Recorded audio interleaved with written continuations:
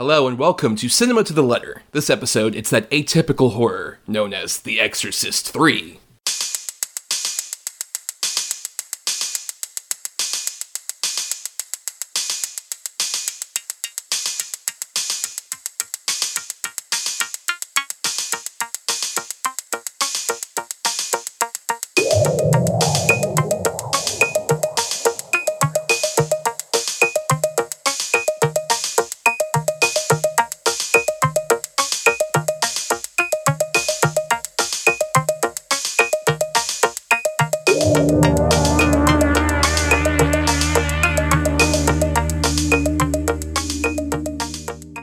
On Cinema to the Letter, we break down the very nature of cinema letter by letter. For each episode of a film miniseries topic, we cover 6 films that fit either C for classic, I for indie, N for new, E for egregious, M for masterpiece, or A for atypical.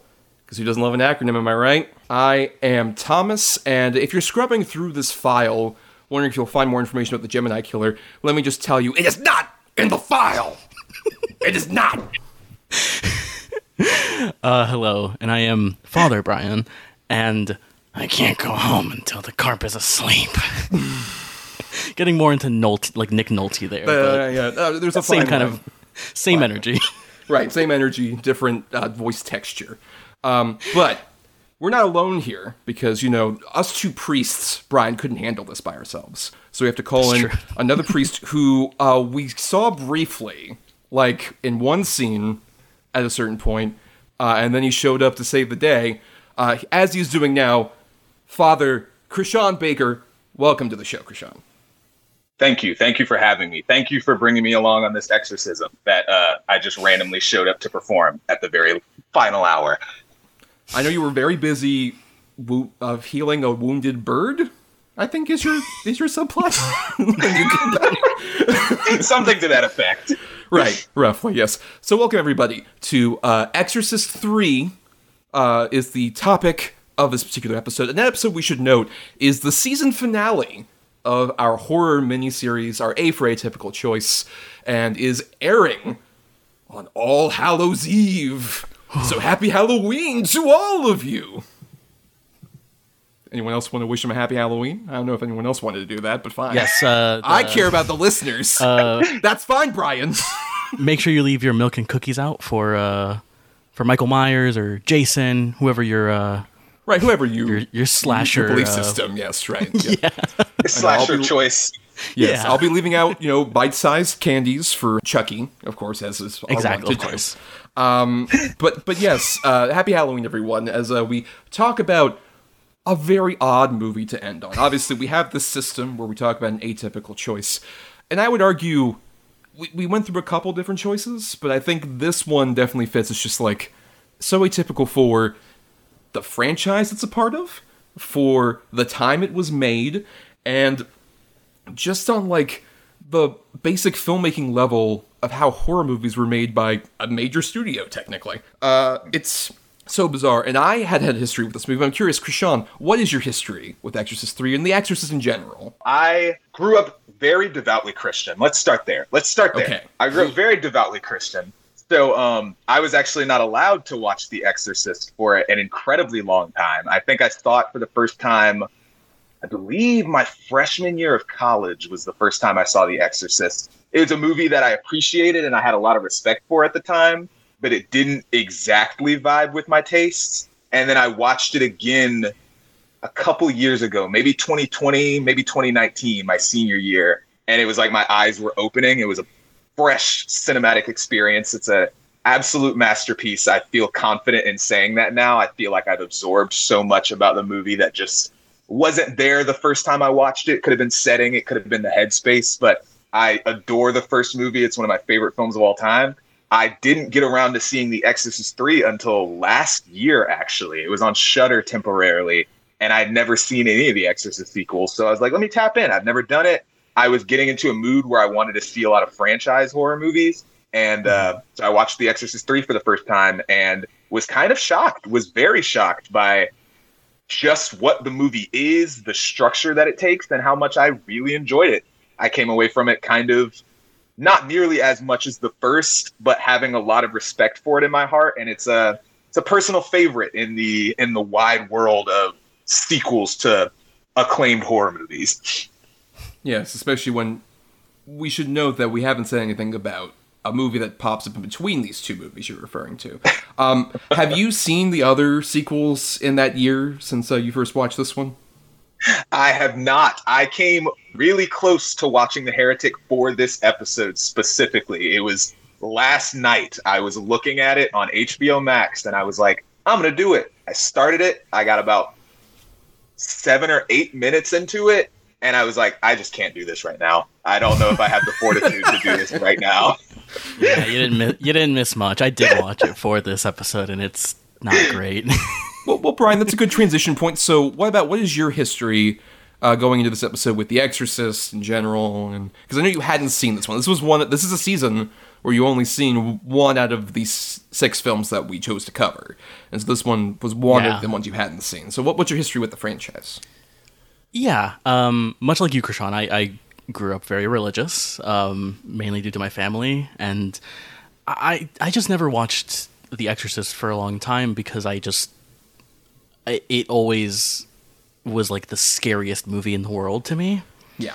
And I had heard like a lot of my family I remember having a conversation with my family one time where like my aunt like almost like fainted in the theater or something like that. I don't know how much credibility there is to that, but like so in my head I'm thinking like, God, this movie must be like something else, like from a different world. And yeah, much like you, Krishan, I watched it when I was maybe in high school, and I was like, this is good. I see what it's doing. I acknowledge that it is a very important horror movie, but I didn't love it. It didn't kind of like, it didn't really sink into me as much as I was hoping. But then I rewatched it like last week, and much like you, was like, this is a masterpiece. This is like unbelievable that this exists and is as like 50 years later is still so terrifying and unsettling, and just I love that movie. It's incredible. And I watched The Heretic before watching 3, which I don't love. But watching Exorcist 3, I will say, it is such a bizarre movie, and it's such a weird sequel, and it's such an interesting kind of installment into this it's weird. I say franchise, but The Exorcist doesn't even like resemble a franchise in a lot of ways because it feels so disparate, which we'll talk about. But are you saying they didn't plot this out very evenly, Brian? Yeah. I don't know. I think, especially by the 4th film, they totally knew what they were doing and didn't have to have massive reshoots at all. But I was really kind of perplexed and fascinated by Exorcist 3, and I love it. I think it's a fantastic movie, and it's so weird, but Thomas, I'm curious about you. What's your kind of history with this franchise? Yeah, so I definitely have a similar backstory in terms of seeing The Exorcist in high school. Very distinctly remember doing that on a Halloween with some friends, and I was like, wow, this is okay. This is a really solid movie. I don't know if I think it's the scariest thing of all time, and I still kind of feel that way. That's my thing. Is like, I think that movie's great.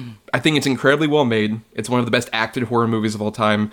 I wouldn't consider it necessarily as scary, which I think is like a thing I hate in horror discourse so much. About if a movie is scary. I don't expect any horror movie to be scary when I'm a jaded-ass horror fan who watches so much shit. Like, of course you're not going to be scared by everything, you fucking idiot.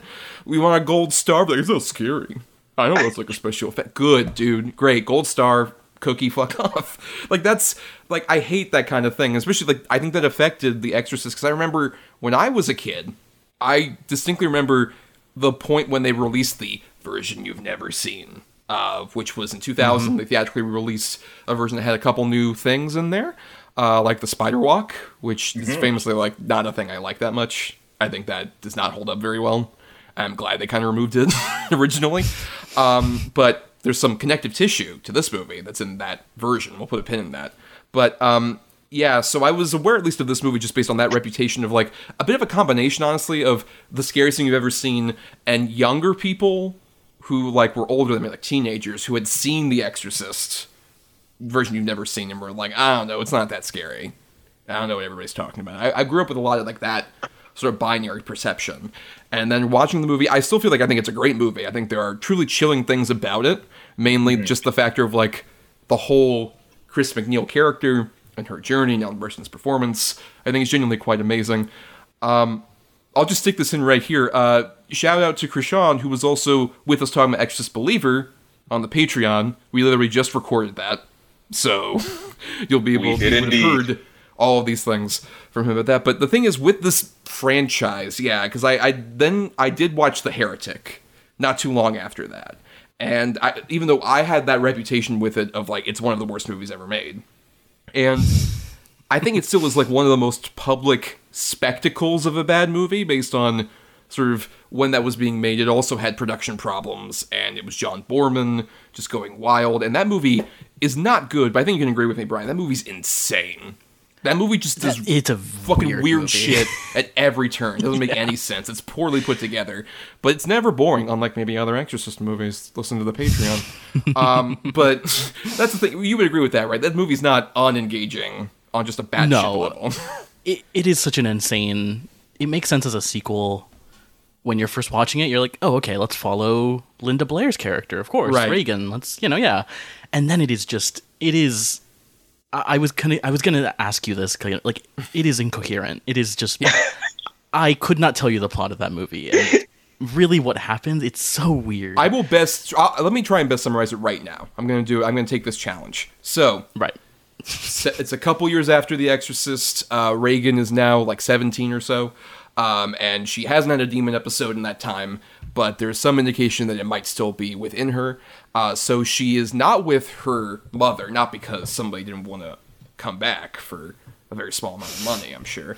But she doesn't have her mother around, and said she's with Louise Fletcher, fresh off of Cuckoo's Nest, like not too long after Cuckoo's Nest, which is very interesting.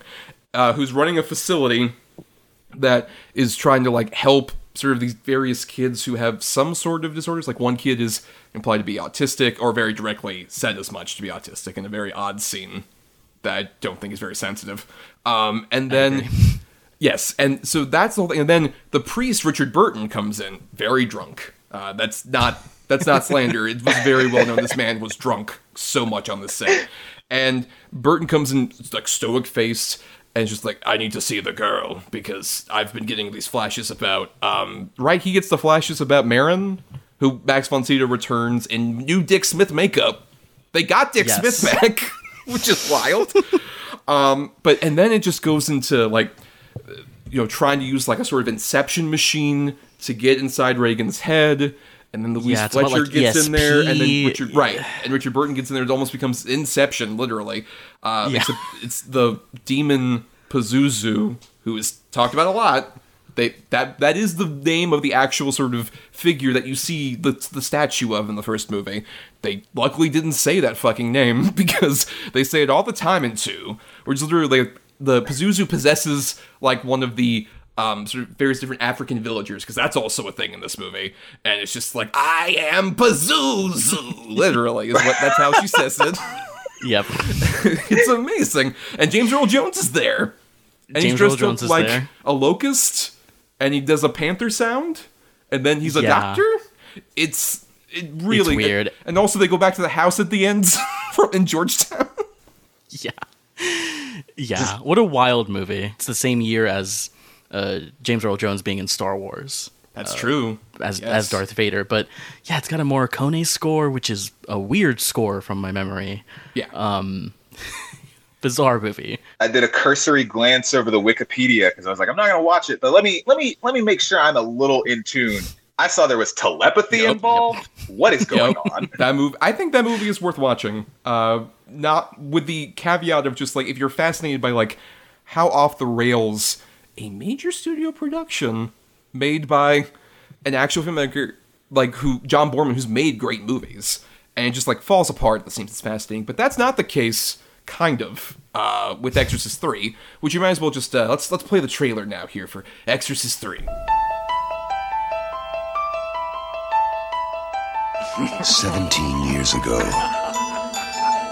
an extraordinary motion picture touched our most profound, nameless fears. Do you dare walk these steps again? Death, be not proud, nor canst thou kill me. Satan grows stronger. You believe in possession, Father? He has found a haven. Come to take a little blood from you, Father. He has taken possession. The boy had been crucified. His web widens. I've just never seen anything like this in 20 years. Inside, a man. Who are you? I am no one. A man we thought had died 17 years ago. He is inside with us! He will never get away! The real terror is back. George C. Scott in William Peter Blatty's The Exorcist 3. So, Exorcist 3, aka Exorcist 3 Legion, if you have the director's cut version, which we'll talk about here. But this came out August 17th, 1990, and is directed and written by a very fascinating person to do this, William Peter Blatty. Had worked as a screenwriter previously. He wrote the second Pink Panther movie and a lot of Blake Edwards comedies in the 60s. And then he wrote The Exorcist as a book and then adapted the screenplay, is the person who won the sole Oscar this movie won for Best Adapted Screenplay. Then he directed a movie called The Ninth Configuration, which I've seen, and do either of you know about this movie? Because this movie's fucking wild. I have heard this movie's name several times, and I know of it, but I've never seen it and don't know much about what it's about.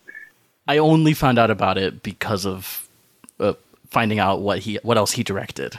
Yes, which is the other movie besides Exorcist 3, and just what this is basically, this is an even harder movie to like synopsize, I think, than The Heretic, because basically it feels like a Kurt Vonnegut novel in terms of just like the way that the characters speak and are structured. And the big thing that does connect this to Exorcist, Scott Wilson, who pops up in this movie as sort of the main guy at the hospital. You might recognize him from The Walking Dead, amongst other things. He plays Billy Cutshaw, a name you might remember if you remember the original Exorcist, the scene where the big party's going on, and then Reagan comes out and pees, and she says, "You're gonna die up there." That's to the astronaut, Billy Cutshaw. So, this movie's about that astronaut guy who was in Exorcist. The opening's literally him being in his, like, space shuttle and aborting the mission because he's thinking vaguely about, like, Reagan, what she said. What? Yes. So then he goes to... Okay, wait. I just started. I could talk about this movie forever, but basically, after this point, he ends up going into, like, this weird, like, army-instated, like, sort of sanitarium for Vietnam vets, which is, like, a castle that was transported over brick by brick to the Pacific Northwest. It's just in the middle of the fog in, I guess, Washington? Or Oregon? I don't know. And all the people that are there are, like, former vets who have some sort of, like, weird psychological disorder. Jason Miller is one of them. The guy who plays Father Dyer, Ed Flanders, is also in this. And then Joe Spinell, one of my favorite sort of guys. This is a very early debut for Tom Atkins. As hell well. yeah. I think it's his debut, honestly. Richard Lynch, who's also a great character actor. Just a lot of weird people. And it's basically just like that astronaut character fighting against this guy named Vincent Cain, Colonel Cain, played by Stacy Keach, who is like the no-holds-barred like military guy who's been put in charge of the sanitarium. And then the movie goes into wild different directions from there. Even though I know it sounded very normal, based on what I was saying, right? That feels like a very typical studio, you know, a dime a dozen, these movies in Redbox. But yeah, so that's a movie that's technically a part of this universe. Weird. It's going on the list. That sounds absolutely bewildering. Yes. I must see this. Yes. But yeah, so that's the only other movie he actually directed, because then he does Exorcist 3, and he writes a couple novels, and then he dies in 2017, shortly after the director's cut comes out. An interesting, weird career. A very weird career. Yes. Glad he got to see the director's cut at least. Glad he got to help construct And I believe that. his last interview ever is on the disc that you borrowed, Brian, by the way. Oh, yes. you can hear like his basically commentary interview. That's like one of the last things he ever did. And it's such a weird thing. Like, Brian, were you aware of all this, that it's directed by the guy who wrote the novel? And how would that fit your expectations going into this? I had known that the guy who wrote the book had come back for a sequel, but I never knew that that he had directed it and like constructed it. And it's such a weird thing because it isn't like, obviously Friedkin is not here, and like it's a very interesting thing of like the original author kind of taking back their, I hate calling it IP, but like their kind of creation and making something else out of it that like, this doesn't feel like as like angry towards like the first Exorcist. This isn't like that situation, which is like makes it more interesting, where it's just he made a sequel and it's very weird and very, I think it's very idiosyncratic. It feels very like it feels very much in line with the original Exorcist, which I think is what I love so much about this movie. Like the tone of it is so much similar that I think it makes sense that he, worked on both, I think. Yeah. While doing a very different movie, which is the great thing about this. It is like not only just a weird movie, but a super different movie on like every level. But what about you, Christian? Were you aware of any of that before you saw it last year? Yes, I was aware that William Peter Blatty directed this movie and also wrote it. I also knew about the novelization. I vaguely understood that he wrote the novel first and then directed it into a movie, but I didn't really know the behind the scenes stuff that resulted in it being a novel first. And I feel like I was because of that, I was kind of expecting very similarly for it to fall somewhere in the tone and be more of a direct narrative sequel, which it kind of sort of is, but not in the way that you expect, which is the fun part of this movie. Absolutely. Yeah, I'd say so for sure. I think a big sort of reasoning for that, just to get into this movie a bit more, we need to talk about, of course, our carryover characters. We got 3 characters here who carry over into this. We'll start off with him because, god damn, do I want to talk about him. As Lieutenant William F. Kinderman, who was in the original movie, played by Lee J. Cobb, a great character actor, but he had died in 1976, so they recast him with George C. Scott, who I told Brian this, and I think I really stand by that. George C. Scott is my favorite actor. Period. I haven't seen all of his movies. There's still so many of them I have to see, but anytime I've seen him, even in his worst, so like movies that I do not like overall, he's at least like this great bright spot, because I think he's just like such a fascinating presence that has like a character actor energy, but with all the true gravitas of like a genuinely great actor, who also, based on any of his behind the scenes stuff, like him basically doing the whole thing where like he didn't go to the Oscars when Patton got nominated, he won, and he was just at home watching hockey because he hated that shit. Hell yeah. He loved hockey, apparently. Good man. It's just like, that's the coolest motherfucker. It's on par for me with like Shannon at the bar when like I think Shape of Water won, right? That's the whole thing. Yeah. Yeah. That's so good. But yeah, so I'm curious how you both feel, especially in comparison to sort of a Lee J. Cobb. Brian, how do you feel about Scott's take on the character? I think he is the reason this movie works so well and works as well as it does, because like I love Lee J. Cobb in the original. Since I watched The Exorcist, I've been repeating to myself the line where he's just like, I love to critique, to discuss film. Yes. You want to see a movie with me? Like, I love him. He's great. And it's very... It's interesting bringing in George C. Scott because he's very well known, and bringing him in as this character who like I don't know Lee J. Cobb. I'm not very familiar with him, but I know him in that movie, and I know that character. And so bringing in a very famous actor like George C. Scott to play this, or at least a very recognizable actor, I just think he works so well in this. And like you're right, he brings like this a gravitas to this movie that I think you really need. And I think if you had someone in the lead role who couldn't balance that, I think it could really fall apart. But I think he's genuinely great in this movie, which, like, you know, I often feel like in horror sequels, you know, performances aren't necessarily the best, and you know, it is kind of, a lot of the franchises become more cash cows than like, let's make something interesting and let's bring in interesting actors. And I love George C. Scott in this movie. He's just he's great, but he's also really like funny and weird. Like the whole like the thing with the fish with the carp is so funny. Beautiful. Well, just such an amazing bit of delivery.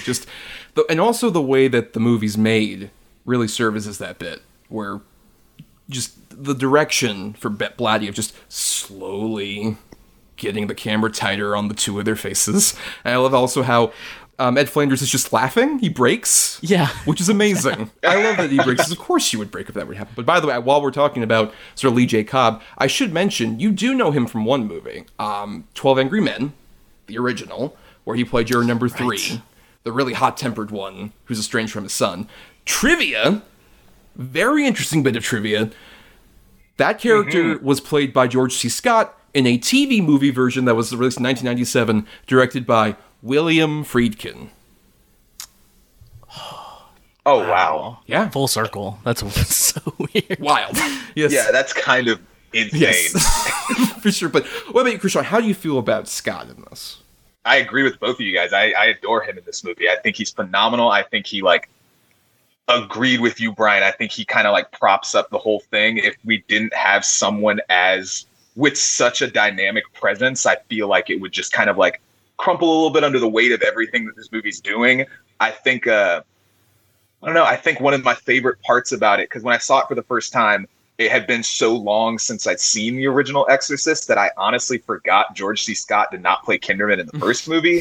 So rewatching the first movie and then watching this one and like actually being aware of Lee J. Cobb's presence in the first movie, I think what's so fascinating is I think George C. Scott embodies Kinderman in a very forward-moving way, to which I could very much see his version of the character and the way he plays him and the way he carries Kinderman being an extension of the version of Kinderman that we meet in the first film, and how that time and what he sees at the end of the first movie would change him into the more world-weary and like repressed kind of version of him that we see George C. Scott bringing to life. I love his performance. I think it's very, very in tune and kind of continuous with Lee J. Cobb's performance in a very beautiful way. I think he's great. Well, and even just the factor of like the three sort of characters that we have here it works the fact that like this is such a weird horror sequel that's like, let's aim this around like people who are in that weird twilight between middle age and like golden years. Because these guys are old. Like George C. Scott dies 10 years after this.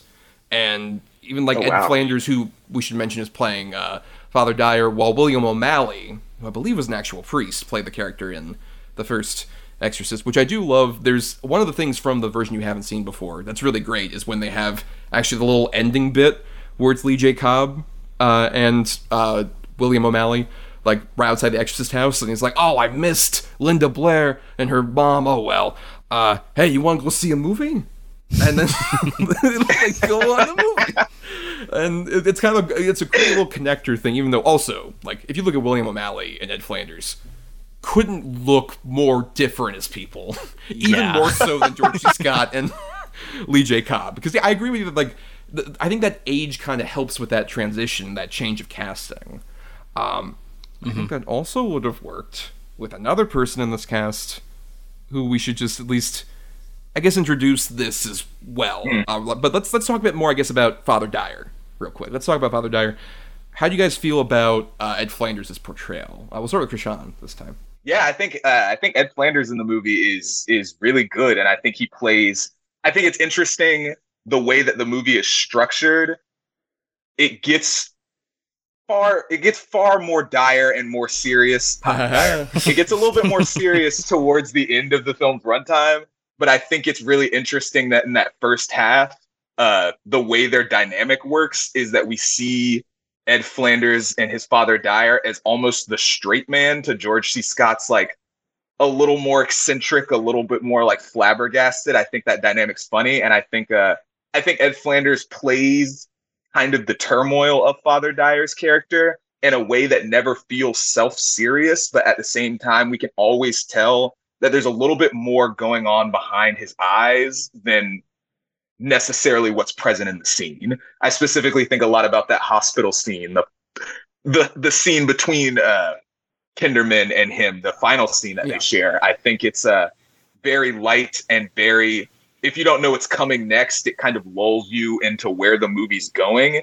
And you can see he's playing with Kinderman in a very like jovial way, the way that dynamic is. But you can tell there's a little unease that undersettles him being in a new area, him being in this hospital, him being concerned with his mortality in a way that the whole film is kind of about. But I really like the fact that with Father Dyer, we see a lot of that behind his performance in a way I find really interesting. It's so interesting in like you guys were talking about the sort of like the age thing and how it adds to these characters and how like they all have this kind of like weariness and this kind of like jadedness, and like I love their dynamic, like him and Dyer and what is George C. Scott's character Kinderman. I just love their dynamic where like towards the beginning of the movie, like Dyer's having a conversation and he's like, oh, I gotta go cheer up this guy, he gets depressed every year. And then like George C. Scott Kinderman has the same conversation where he's like, I gotta go cheer up my friend. I love just the idea that like they both think that they have to cheer the other one up. Like I think it's such a beautiful like little friendship that they have, and like them going to the movies is so funny as well. Like, you know, the way he's like, he goes to the concessions, like, what are you doing? Like, we're gonna miss the movie. Come on. And it does. It kind of like their banter is amazing. It's really the heart of like, it's incredible part of the movie. Yeah, and it's so well written and specific from Blatty, which is like the whole thing where he's like lemon drops. You know, when I was at a consecration once where it was just all first graders that make you a lemon drop junkie. he calls them weirdos. Like he calls the kids weirdos. Yes. Right, there's a sense that like these two have been friends for so long, despite the fact these two characters haven't met each other as these two actors before. But you just immediately feel it feels like standalone in an interesting way, where like you don't really need to have seen the first Exorcist, I would argue, to like get this movie, even though it's in line very much with it. But yeah, I think the big thing, that kind of back and forth is very much more present, I should mention, in the director's cut. There's a lot more stuff where, especially the stuff that Krishan was kind of talking about you know, the mortality angle of it, where there's a point where they, after he has found out about the Thomas murder that is at the very beginning of this movie, and he kind of like skirts around what actually happened because he finds out about like the drug and everything, and he's just talking to Father Dyer like, oh, guess what, you know, the kid didn't suffer. I know that much. There's a point where he says that.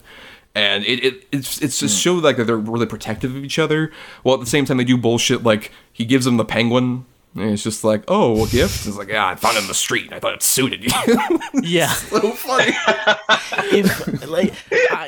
If I was in the hospital and a friend came in with that penguin and said, I thought of you, and gave that to me, it would be the nicest thing ever. It's such a like nice moment between them. But just the detail of like I picked it off the street. Yeah. Just is like such a perfect detail for like these two guys love fucking with each other. They're buds, which makes eventually when Ed Flanders dies in something, you know, we should mention. This is a horror movie where you don't see anything. You don't see any of the horrifically implied deaths that go on. This is very much like it's described. I can see why it would work so well as a book. This is like a page turner kind of thing. If you're like, if it's described so well and visually, especially for Blatty, like all these shots are very like not fancy at all. Cameras like very much like in any different shot, it's just like very still, no huge camera moves, but it makes shit like the reveal of It's a Wonderful Life after this great buildup of like, oh, we found all these little containers that have all of his blood in it, and none of it dropped except for what they put on this thing. That's so fucked up. It feels like it's a weird sort of precursor to like Seven, almost. That feels like a Seven thing, but without the absolutely the Fincher gloss necessarily. No frills. I think something that like just what we're talking about George C. Scott's character and the way that the movie is so deliberate about not showing you anything. I think something that contributes to that feeling of dread and that almost like page turner quality that you're talking about is the way we see Kinderman react to each one of the murders and the way that we linger in the aftermath, and he kind of takes it in. A lot of that dread really comes from the way that he plays into his performance, which is insane. That bit, particularly when they're in that one room and there's the one guy who I forgot, he's a character actor I recognize, but the guy who's like the big head of the hospital, just like, fingerprints? You're talking about fingerprints? What's going on here? And the way George C. Scott is like trying to be very delicate while explaining the Gemini thing, and he has to like irk this out until finally he's just like, shut up! Yeah, he goes all veiny. And he cries for a bit. He almost loses his composure completely. Because you can see at the same time, this guy's like an incredible professional who's been doing this forever, a couple of years till retirement. Guy, literally. They don't say it, but they might as well have. Pretty much, yeah. And it just evokes like so much of this terror, especially for like this particular person. It's so wild. It's so wonderful. And like, because you mentioned like that, the scene with like the It's a Wonderful Life, like the way that Blatty like directs this, like you were talking about the camera, the where the camera is and how it doesn't move. The whole thing feels very understated. Yeah, which you wouldn't expect from like a sequel to like this horror franchise. I feel like they always go bigger and more bombastic and what have you. But like it's so understated, and like I think this is this is a really great example of just like building tension and building to like not even necessarily a scare. I mean, we'll talk about that hallway scene, but but like just building up like the moment, the reveal of like when Father Dyer dies, and we go into the room and it's the POV shot, and like the reveal of the cups of blood, and the reveal, and it's like, and there's something worse and worse, and it's just the unraveling of all of this stuff is so understated and is so it adds to that sense of like dread that the entire movie has, like all the way through, I think. Well, I mean, we should talk about a big reason why that's the case, because along with like I mentioned the George C. Scott performance and how much I love that. At the same time, another performance that is so crucial to this movie, despite what the studio attempted to do, and did shorten, but Brad Dourif is so fucking good in this movie. It is such an amazing, underrated horror supporting performance. Incredible, yeah. In particular. Because in this case, to explain, like we mentioned, this Gemini killer who was like 15 years earlier had been killing people in a very sort of Zodiac comparison, speaking back to Fincher. But then at a certain point, George C. Scott just realizes like all the MOs fit what we didn't tell people as the cops, but we tried to hide from people so we could catch this guy. And it turns out he's been possessing the body of Father Karras, who, depending on which version you watch, is either in the theatrical Jason Miller and then flashes of Brad Dourif, or in the director's cut, just Brad Dourif, who was just playing Karras, which is the big sort of difference. I'm curious, I probably should have asked this earlier, did both of you get to see the director's cut of this movie? I did, but because you loaned me your Blu-ray copy of it. Right. So I did get to watch it that way, but Krishan, I'm curious if you were able to watch it. Yeah, I was not able to watch the director's cut. I did see a lot of the significant scenes and the differences in the director's cut, so I feel a little equipped to talk about the ways that it differs. Yeah. But I tried to watch it on Amazon. Everything was listed as if it were the director's cut, but then I got about like 30 minutes in and I was like, this is definitely not the director's cut. Weird.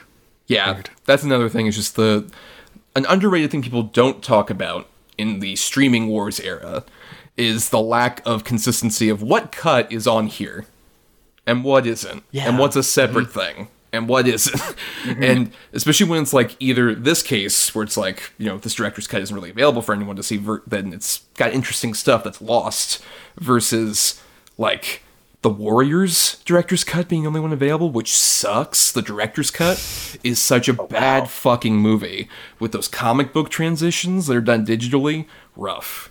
Bad stuff. Yeah, it's interesting we're even talking about this because you were just talking about the original Exorcist and the version you've never seen before, which is the only version I've ever seen. And I went to rewatch the original on HBO Max recently and found out that it was indeed the theatrical, because I'm waiting the entire movie and I was like, I know the spider walk was before this and I have not seen it. And then the movie ended and I was like, that's definitely not the version of that movie I've seen before. So that was the version you have seen before. This was the one.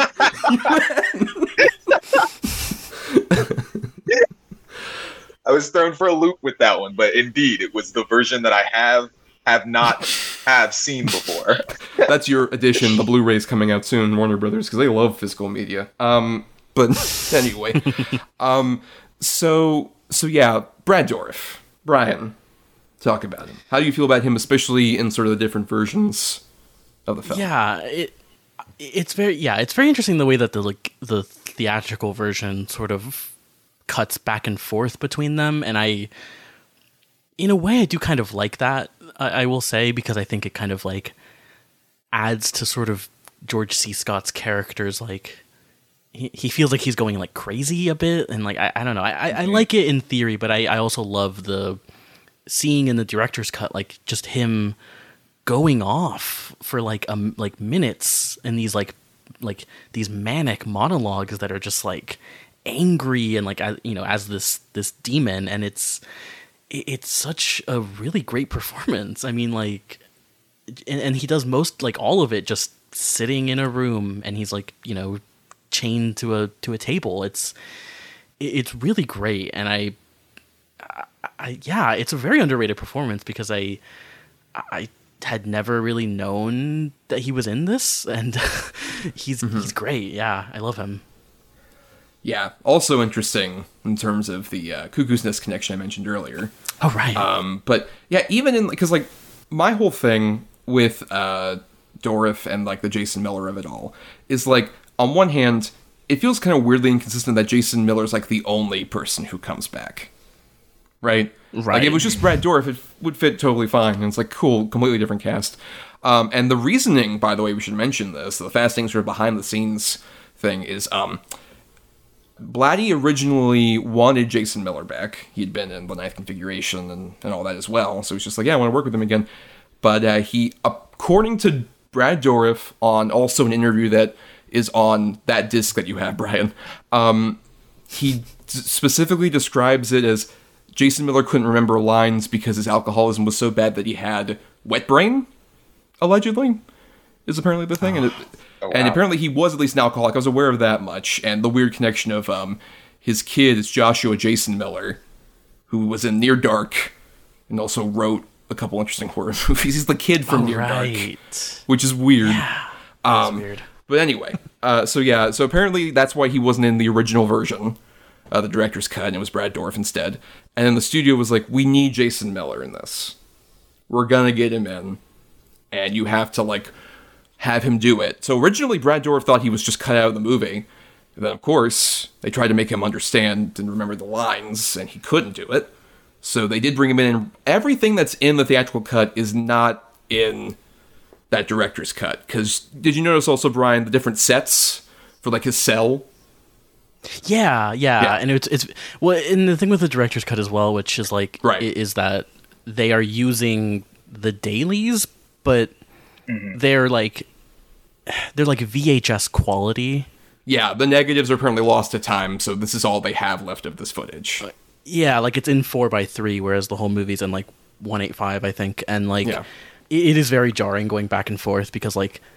Thank you, Thomas. But the Blu-ray looks incredible. I mean, the movie just like as a whole, the movie looks incredible. But like, yeah, the different sets are very interesting, and it's a weird thing where you have to sort of like squint through all of the like layers of like, you know, grain and like damage and like to see the movie. But I thought they looked incredible, and like from what I could glean, like all the shots and everything, they look very gorgeous, and I would have loved to see what they look like, with the original negative, but that's unfortunate. But yeah, because with the cell in particular, it looks like very Fincher-esque, actually. Speaking of setting, it does. It's much danker, and it's not as big. It's very small, and it looks like a fucking cobblestone prison from like he's about to be hung before King Arthur can save him.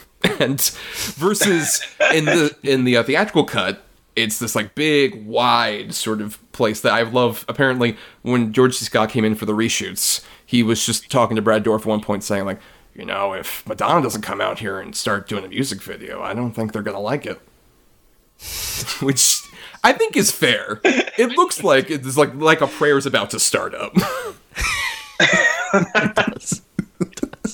But how do you feel about like even a difference like that in terms of the production design? Maybe overall, how do you feel about like the look of this movie, Krishan? I agree. It's an absolutely breathtaking movie. Some of the formalist elements they're playing with, a lot of the lighting in certain scenes is just like gorgeous and kind of like speaks to the dynamics that are going on subtextually, but like literally in the text, specifically anything in the cell. But like speaking about the cell in particular, I agree that it has a very Fincher-esque element. And it's this interesting thing where like, on one hand, I feel like the aesthetic of where the Gemini killer is and that cell in the theatrical, it kind of is in line with the idea that he's been there dormant for 15 years and he hasn't really touched anything. Right. So there's like an uncanny pristineness to it that kind of speaks to that. But then on the other hand, I love just like the dank and grimy and very like just kind of like dirtiness of the way that the cell looks in the director's cut, and I feel like it falls more in line with like Brad Dourif's performance being so explosive and vitriolic and very, very nasty in a way. Like both his performance and the general aesthetic of where we find him complements each other. So like I see the merits of both in a really interesting way. The whole thing is a very interesting study on director's cut versus kind of like the way that studios force you to compromise in a way. It's very interesting seeing both of them back to back and seeing the pros and cons of both. Yeah, because I mean, obviously with like what Brian was talking earlier, with like the degrading quality, it's hard to appreciate some of these things, but at the same time, there still is like even just a different take, because that's the big thing, honestly, I think that's different about Dourif, who has said, like in that little interview, he said, I really don't like the stuff in the theatrical cut. I prefer what was on what I did originally. Because he was asked to do it like, they literally said like, hey, can you come and shoot tomorrow? And he's like, I need 2 days to just be with a PA, which he didn't use that term, but I didn't want to repeat what he said. Watch the interview, it's weird. But I think he's amazing, even in the theatrical cut, because the theatrical cut does a really great job where, like, Miller, admittingly, because of maybe, where he was at that point in his life, he feels definitely like somebody who's not even awake. He feels like a husk of a person in a way that's like very tragic, in a way that I do feel invested in. Even I don't think he's even bad when he does do stuff in the movie. I think he definitely is like giving it his all, and I think especially the ending bit that's in the theatrical ending, I think is a bit stronger, because I think we'll just address this now. I think the biggest problem with this movie in either version is the ending. It's the one thing, because in the theatrical cut, they changed it to the degree that, as I mentioned, the Madonna comparison George C. Scott had was kind of valid for, like, there's a lot more effects in that whole sequence. There's a lot more of, like, this Father Morning character who we haven't mentioned. We referenced this an hour ago. Father Morning is this guy who is in one scene earlier in these reshoots, played by Nicole Williamson, who's an interesting character actor. But he just is, like, tending to a bird, and then he looks over at, like, some wall art he has, and he's like, oh, yes, it says a familiar phrase. And then an hour and 30 minutes later, he shows up to do an exorcism on Jason Miller, who I like some of the sort of weird attempts, because it feels kind of like Blatty in that sequence after he had been like, trying to do his stage version. He's just like, fine, you know what?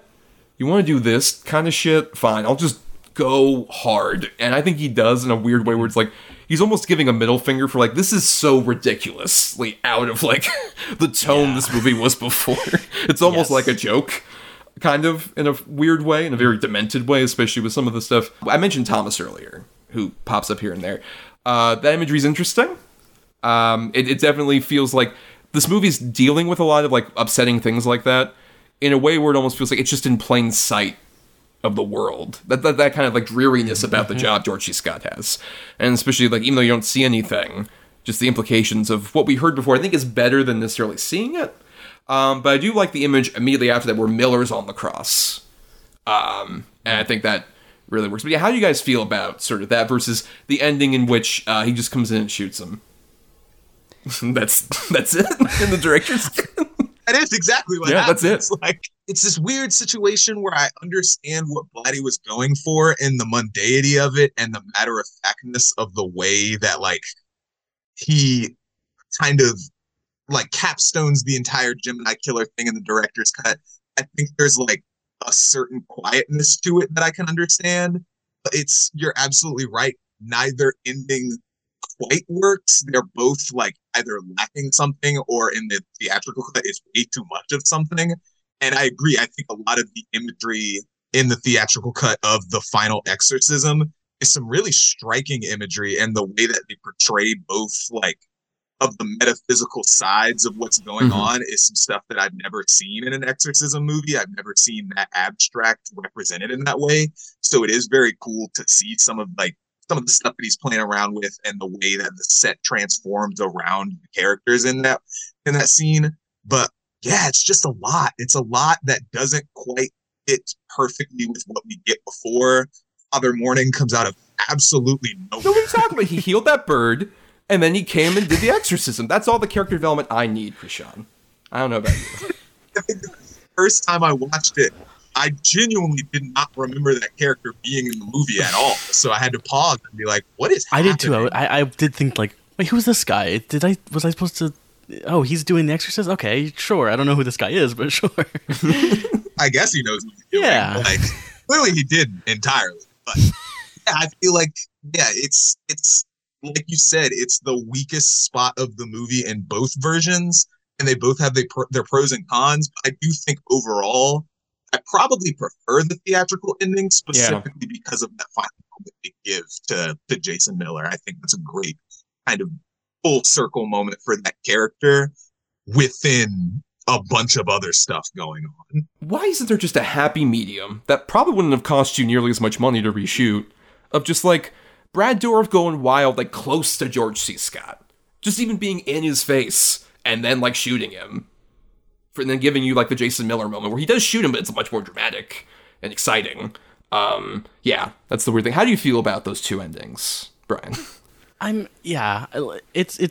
kind of the thing you were talking about earlier, Krishan, of like, it's interesting to look at like a theatrical cut versus a director's cut, and like, I love both versions of this movie. I think they're both great and have really interesting and slightly different kind of takes on what this is, on what the story is.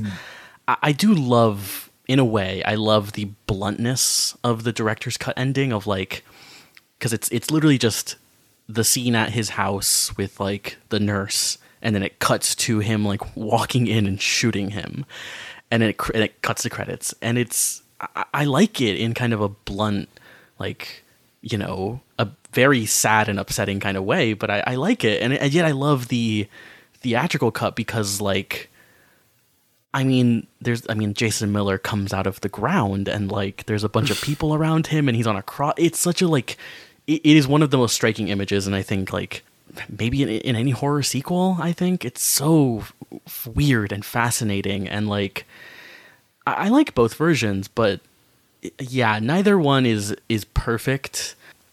But again, I mean, just the bluntness of the director's cut, and then the bombast and weirdness of the theatrical. You could weirdly, you couldn't really go wrong with both, I think. But I agree that there is something lacking in both versions. Yeah. Though, my favorite detail, honestly, in the theatrical cut is the bit where, like, it just cuts to, like, the two shot we've seen so much of, like, George C. Scott on one side, Brad Dourif on the other. And then there's, like, a little fire, and and then 2 cobras that are his. I love that. Yeah, That's just like this weird, like these 2 fucking like Halloween store ass snakes are just like in the middle of this thing. It's great. I think it's great. It is. Yeah. I gotta ask in a bit more detail about, like, I want to do this for Dorf and I want to do this for Scott, because they both, I think, have such amazing single moments.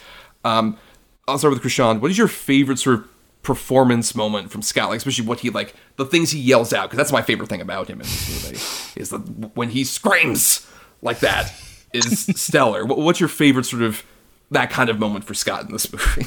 It's not even a moment where he's yelling. I think just the abruptness of the first time he hits Brad Dourif when he's like going off on his monologue and he's talking to him.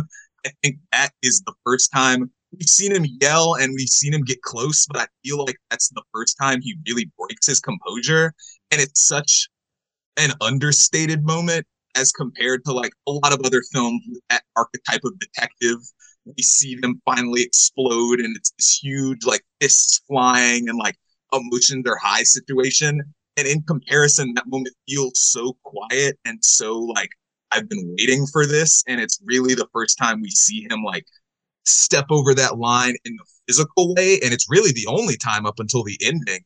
And I think it's really interesting how we get that before we get, especially in the director's cut without the exorcism. I think it's interesting how we get that hit so much earlier, and it kind of sets the seeds in that the way the director's cut ends is a possibility, which I think is really interesting.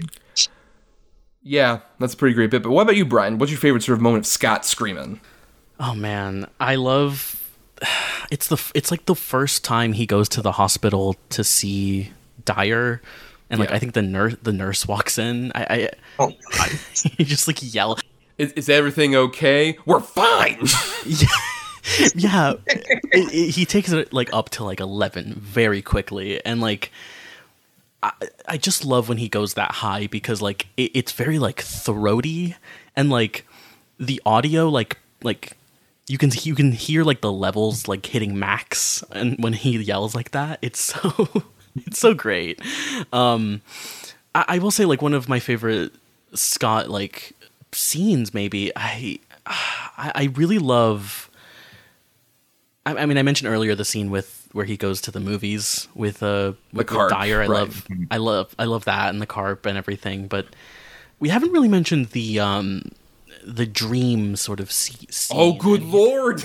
How can we not mention this? Brian. I want you to walk people through what happens in this scene. God, we're gonna walk through this. So like he sees the doors opening on this like massive door, and like it's a great shot of like all the windows like opening up, like you start seeing them, and it is basically a waiting room / like train station kind of thing, where there are a bunch of angels. Fabio Angel is there. Yeah. It's very weird. Yeah. And he has a line that like out of context I think is kind of funny, where he sees the boy who was killed earlier, and he says like, "Hi, I'm sorry you got murdered, Thomas. I miss you," which is a beautiful line. And then Thomas says, "I missed you too." It's a little it's like a weird sweet moment between those two. Yeah. But you skipped over a couple people though. She mentioned Fabio, I did. Obviously, wild. But we also see the Angel of Death, I believe, played by Patrick Ewing.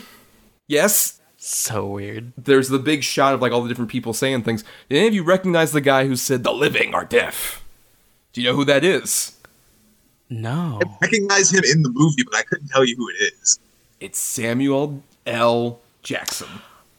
Wow. What? The same year as Goodfellas. What? But the thing is, he's dubbed. Oh. It's not his voice. So it's so odd when you know that and you just hear him. It's like, that's not Samuel Jackson. That is insane. I would know if you heard Samuel L. Jackson. Like he has a very distinctive voice. Right. Yes. Very weird. I did love that line of like, I don't know what they're doing. Like I guess they're just communicating with like, through the spirit world or whatever. But I did love that moment, and that's so fascinating. Yeah. There's also the angelic jazz. Hell yeah, the big bands. Like, especially when they get their big solo moment. The camera goes wild, like zooming in and out. This entire sequence is so weird and fascinating, and like it's almost like this term is used so poorly on Twitter these days, but is very like David Lynch inspired, like in a way, like it feels. I mean, especially with the band feels very David Lynch, and like well, not just that, but even like the fast motion that happens there, and then because this starts off the thing where like Ed Flanders ends up dying. And it includes like that weird, like almost like sensory evaporating thing after they see him, and he's like stitched for his head, like they put it back on him. And then like that whole scene later happens, especially that one shot where George C. Scott arrives at the hospital and everyone's looking at him like, oh god, so brutal. So it reminds me of like The Bitten Unbreakable with like Bruce Willis proceeding out. Honestly, the entire denouement of that scene, from like George C. Scott seeing Father Dyer in the dream and him saying, I don't know which one of us is dreaming this, and him looking at him and responding, I'm not dreaming. And then that entirely still shot outside of Kinderman's house where he gets the phone call and he does what are you telling? That whole, I don't think my stomach had dropped that way watching a horror movie in a long time. That scene is genuinely really chilling. Yeah, it is a genuine like surprise when you find out what's happening in that scene, and like you're like, oh, and you get sad, like because like you have seen these guys like have this fun like back and forth earlier, and you're just like, oh no, like why? Yeah, and just like I love that. I do love the shot of like the house and the phone call, and this movie has like 5 like different moments when a phone rings and it's the loudest thing ever. Yeah. And it is like so impactful. It's great. I love it. The thing is, it's just this movie does such a great job of being like an incredibly entertaining movie while also just being a very bizarre film. Because like there's a lot of this stuff that like I think would be really fucking creepy in like a modern horror movie. But I think the big difference I would say is this feels like, because it's 1990, I would argue this is probably the dying days of like massive practical effects, especially for like that ending. I don't believe there's a digital effect in there. So it feels very kind of like analog in its own way, with particularly one of my favorite shots, if I'm on Zoom here and I have my avatar, is the shot where, like near the opening, where like the doors of the church open and it's like, Father, and then the Jesus on the cross statue opens its eyes and bleeds. It's incredible. It made me do like, you remember that like the AMC intro where it had like the guy with the popcorn? Like, yeah, I did that. I was like, oh my god, that's Oh, so good. I rewound it a couple of times just to make sure that happened. Yeah, right.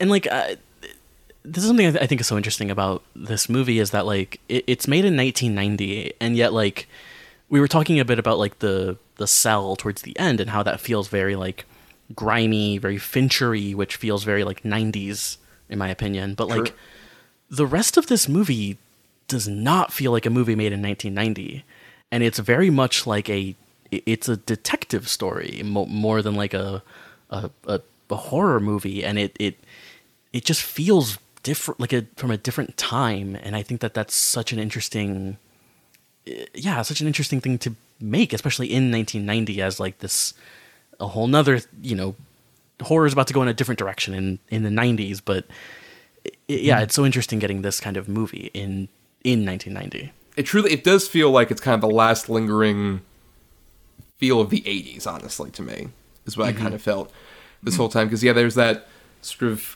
more organic stuff, but even just like something as simple as the one shot for the opening credits, where like initially, I believe the way the sequencing works, it's like you see a bunch of stuff from Georgetown, including the steps, and then you hear the Exorcist theme for like 30 seconds, and then it like drowns out, and then we get that shot of like the credits are going, and we're just going down this street in Georgetown. You can see the Exorcist house from the first movie in the corner of like the end of that shot. Oh. It's over there. So it's pretty much the movie just announcing right from the start, like, we're not doing that again. We're doing something really different, guys. And the rose with like Thomas at the very end and all that stuff is just like, it really sets the tone beautifully for this whole movie. The way we see Thomas twice in that scene has always stuck with me as just being like kind of bizarre and just really unsettling, knowing the character's fate. And I think something really interesting about what both of you guys are saying, in the sense that this movie is more of a detective story than it is a horror movie. I would argue that's part of why it really is from my experience, the Exorcist sequel and film that really captures the vibe of the original so well. Yeah. Because I think even beyond the Christian specifics of the first movie, I think what's so chilling about the first film is this idea of Chris McNeil being like an ordinary woman who suddenly finds herself in the middle of this like metaphysical cosmic battle between these two invisible forces that up until now she had no reason to believe in or even entertain the thought of on a day-to-day. And I think taking Kinderman's character and making him that figure as a detective allows the movie to operate in a similar way, where like his day-to-day is so structured and focused on the logic and the facts and the evidence of what he does as a detective, that to throw him in the midst of this situation that's personal because of the Gemini killer and like Father Karras and all of these different elements, but it is still so like cosmic and massive in scale in a way that's imperceptible. I feel like it just captures the magic of the first movie. Well, yeah, I completely 100% agree with you, especially with just the factor of like our sort of major cast is made up of people, like you mentioned, you have sort of the structure in various different ways, where you got a priest, who we see early on, him doing the consecration with his ultra boy, Kevin Corrigan, by the way. So which was weird. Wild. And he looks like he's a teenager. He just like got his acne out. Literally. It's so weird. That is crazy. It's wild. And you see, so his structure of like, the church, and like reminding you about like Jason Miller's character and everything. And then you have George C. Scott, who is a detective, as mentioned, going through the procedures. Like there's that great scene where they're talking about like the confessional scene, which we haven't talked about. That confessional scene, that's fucking terrifying. In like the first 15 minutes of this movie, when you see nothing. But even in the aftermath of it, when like they're investigating, and they're just like, well, obviously he'd have to pull through here to make sure no one thought that Father Dyer was dead, or this father was dead. And then it's like, because obviously they're the same prince, right? From the Thomas case. Are they not? And then just that reveal, like, what the fuck? Multiple fingerprints. It is a great detective story. If you just went into this, like, if I sat someone down and like I just gave it the title Legion. Mm-hmm. Like, they would just be like so flabbergasted, like, that's what this is? It's such a great unraveling of just like when the supernatural comes into like these systems, those two. And then I should mention, I referenced him earlier, Scott Wilson is the guy who runs like that whole like sanitarium area, and like the various people we see there, like the lady with the radio. That's not my radio. Mine's newer. I absolutely adore her line when Scott walks back into that room and she says, You're the radio repair guy. It's such a sweet moment. It's just a little like moment of humanity that I just think is so like nice, and the way Scott like kind of like cracks a smile is great. Yeah. If I need to talk about how Lynchian this movie feels, because I was getting massive log lady vibes from that lady. Yeah. And this is like 1990, so this is during Twin Peaks' first season airing, right? Wow, I think you're right. Let's find out. Or it's 89. I don't know. It's like 89, 90. It's one of those cusp shows. April 8th, 1990. So yeah. Yeah. Huh. That's later in the summer. But yeah, so it's interesting. There's that kind of parallel. But yeah, Scott Wilson, I just wanted to bring up that, like, I love that bit where he is like rehearsing his lines, because he's just like, he can't even fathom. That's part of like the thing that I was ranting about here. He's just like trying to read, like, this is what I'm supposed to say. I don't believe it. I don't believe any of this. I have to like rehearse it like this is a play, because I can't not. Which, for the record, The Exorcist, the first movie's been adapted as a play. This would make a great play. I think that kind of works with like the state of, like, especially say dramatic play. It's pretty interesting that you say that, because I'm pretty sure before we hopped on, I was just like reading about it, and I don't know about the movie specifically, there actually was a stage adaptation of Legion. Really?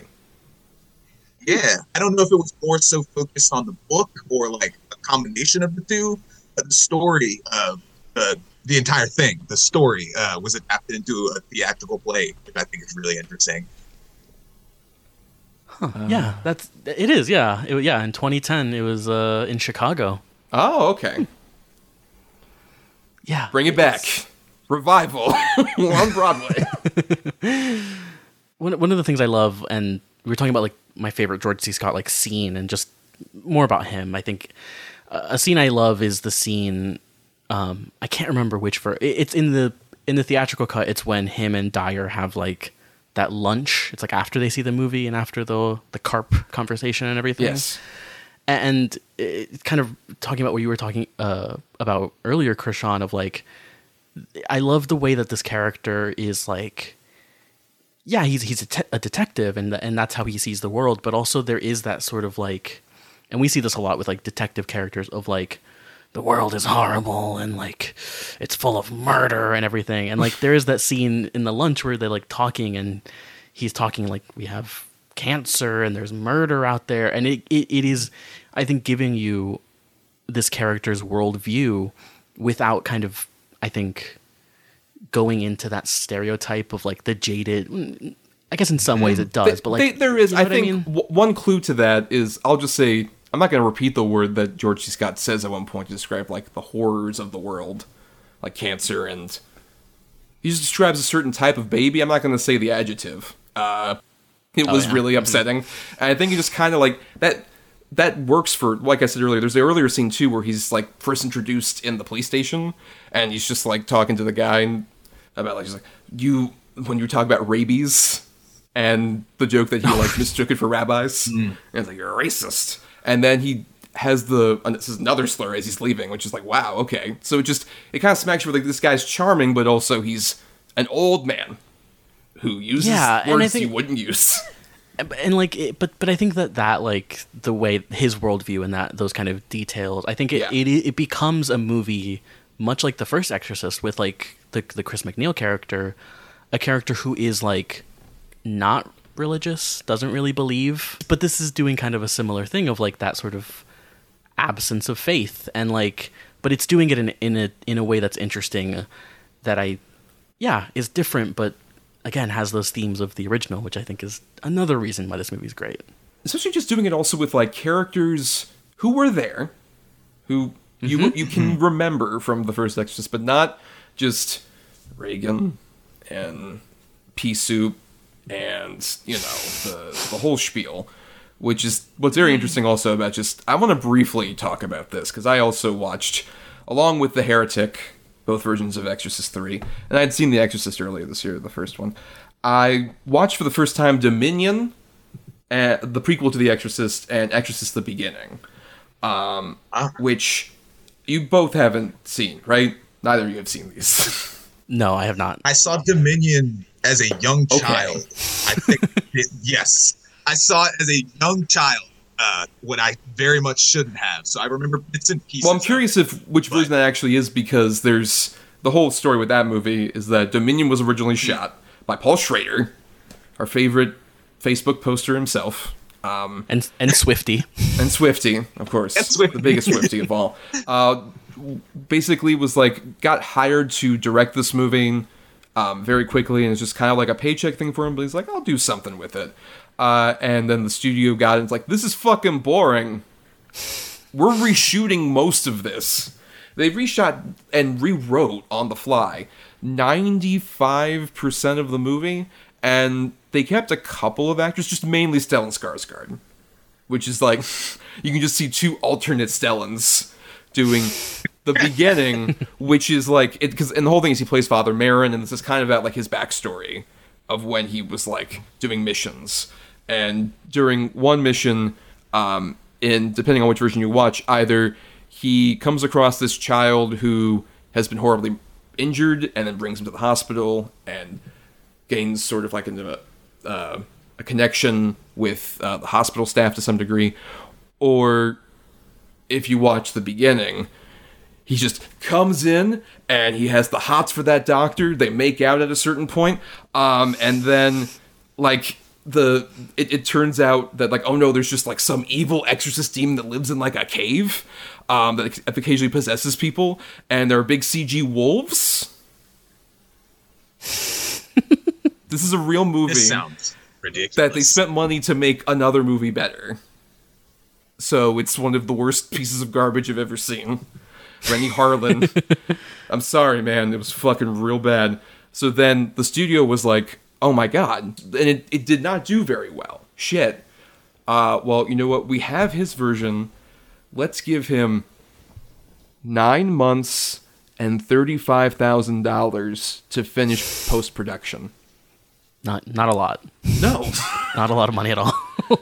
So no wonder Dominion, when it comes out, it literally looks like effects are unfinished. Like, certain just, this is incomplete. This should have, like, watermark 2.5. Like, this is an early edit. It's rough. But it still is interesting. It at least has more to say. It's definitely much more about, like, because the big sort of backstory moment is about, like, Father Marin is in World War II, and he has to basically, like, he gets confronted by Nazis and has to choose to, like, have certain children shot. In the, like, Dominion version, that's the prologue, and it's brutal and it's upsetting, and it gives you sort of a tapestry for the whole movie, versus they cut to that, like, multiple times throughout the beginning. And it's just scattershot, and it looks like it's edited like a Saw movie or some bullshit. It's so dumb. Well, this is what year? 2004? So 2004 for the beginning, 2005. Where, by the way, that one, the Paul Schrader one that came out later, made somewhere around like $400,000 because they released it in very few theaters. Oh, that hurts. Oh, wow. Yeah. I can't think of another example of a movie marred by studio interference in that way. Yeah. Like where we got both versions of them and the initially shot version came out afterwards. That's so bewildering. It's one of the most fascinating production stories I've ever heard, and I want a full just documentary about this. Get Paul Schrader to just talk about it. I would love to hear him rant about this. I'm sure he'd be game now. Yeah. Just, do his, what is it, the Baumbach movie, right? Did, De Palma? Yeah, just every director should do that.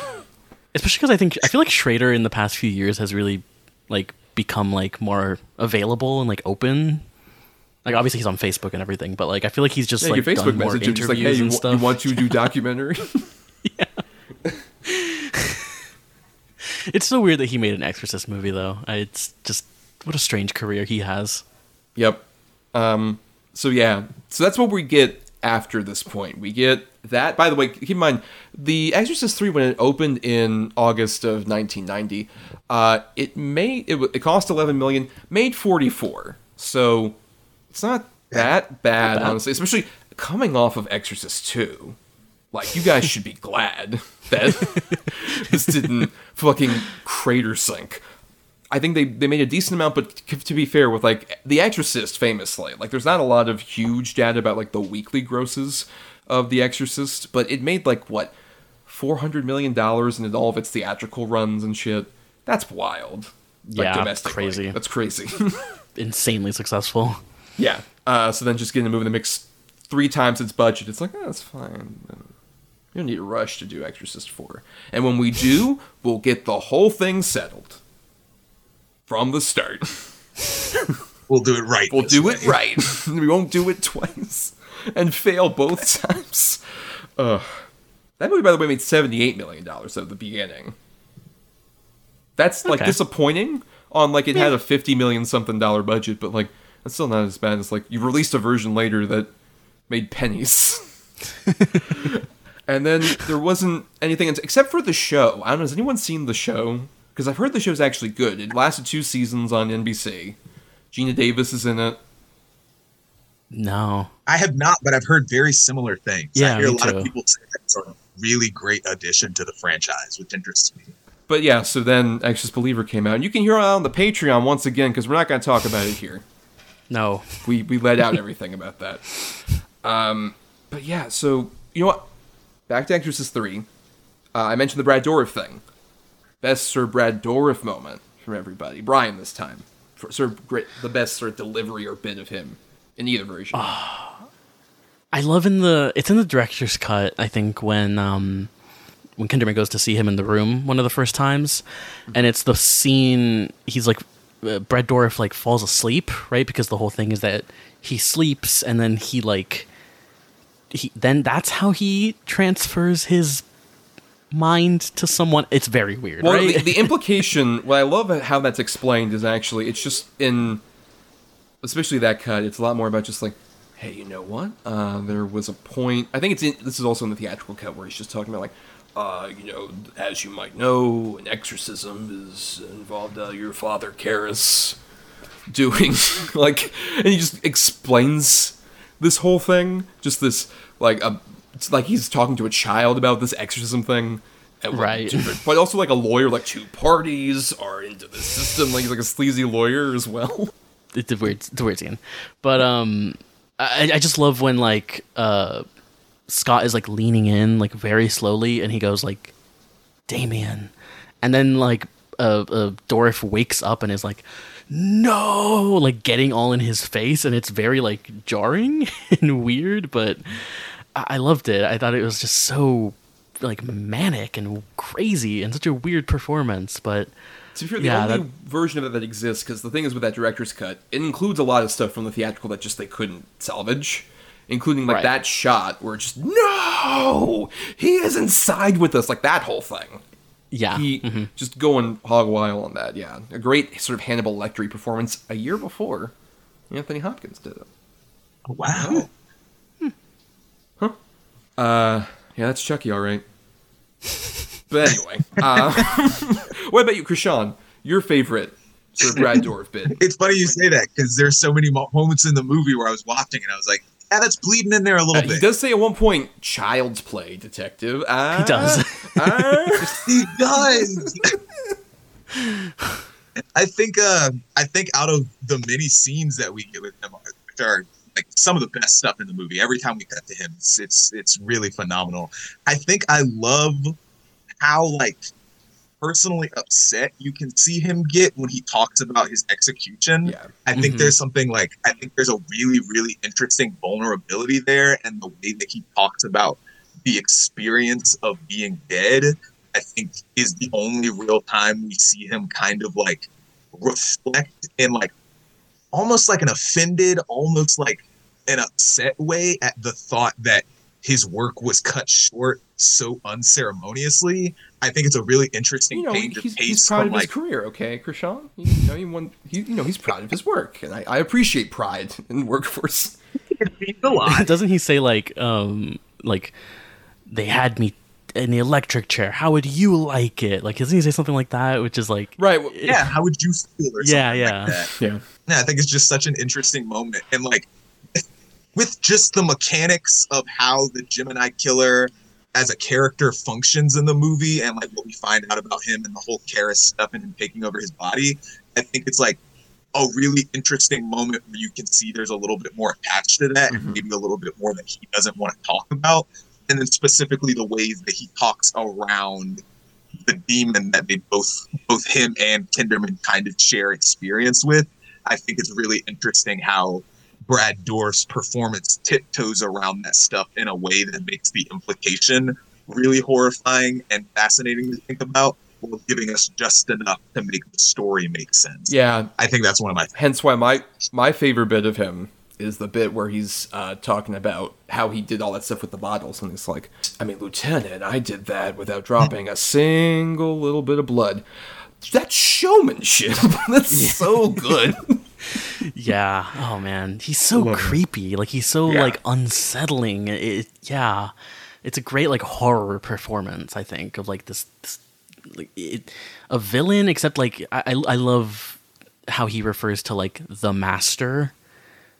And like, we don't really dive into that at all, but, like, it's there, and you can just kind of, like, you can glean whatever you want from that. It's so unsettling, I think. Well, especially when you use the Legion concept, which we haven't really talked about that much, even though it's a title of this movie, where you do see some of these people, like the character you were mentioning earlier, the radio lady, how she's the one who is on the ceiling, right? When he comes back. Right. Another That's her. Just really creepy moment. Really creepy bit. Just any of that, including, we haven't talked about it. Arguably, the thing this movie is most famous for.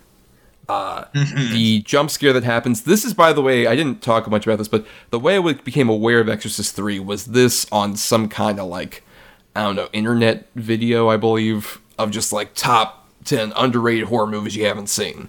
And I was aware Exorcist 3 had existed, but I hadn't seen it really before. And I think what's so fascinating is, knowing Exorcist and having heard of stuff of Exorcist 2. I was just like, okay, I'm curious to see what this is. And it just felt like when I watched it in, high school, shortly after I saw Exorcist, it was such it was a shock. I was just like, movies could be made like this? This is a fucking wild-ass movie that, like we mentioned, doesn't have any gore, doesn't have even Brad Dourif himself. I love the fact that in contrast to Reagan, who obviously was famous for, the Dick Smith makeup and the pea soup and all that other stuff, the contrast is just, Brad Dourif ain't got anything on him. He is clean-shaven, he has his curly hair, and he's in that straitjacket, and he's still fucking terrifying, despite any frills. That's the thing, this movie has no frills to it, but it's able to pull off something like that, or the jump scare. Talk about the jump scare, we gotta do it. Yes, Brian. The hallway scene. Yes. It's just literally this feels like a textbook example of building and releasing tension in the most perfect way, I think, where it's all one shot. The camera, I don't think, ever moves.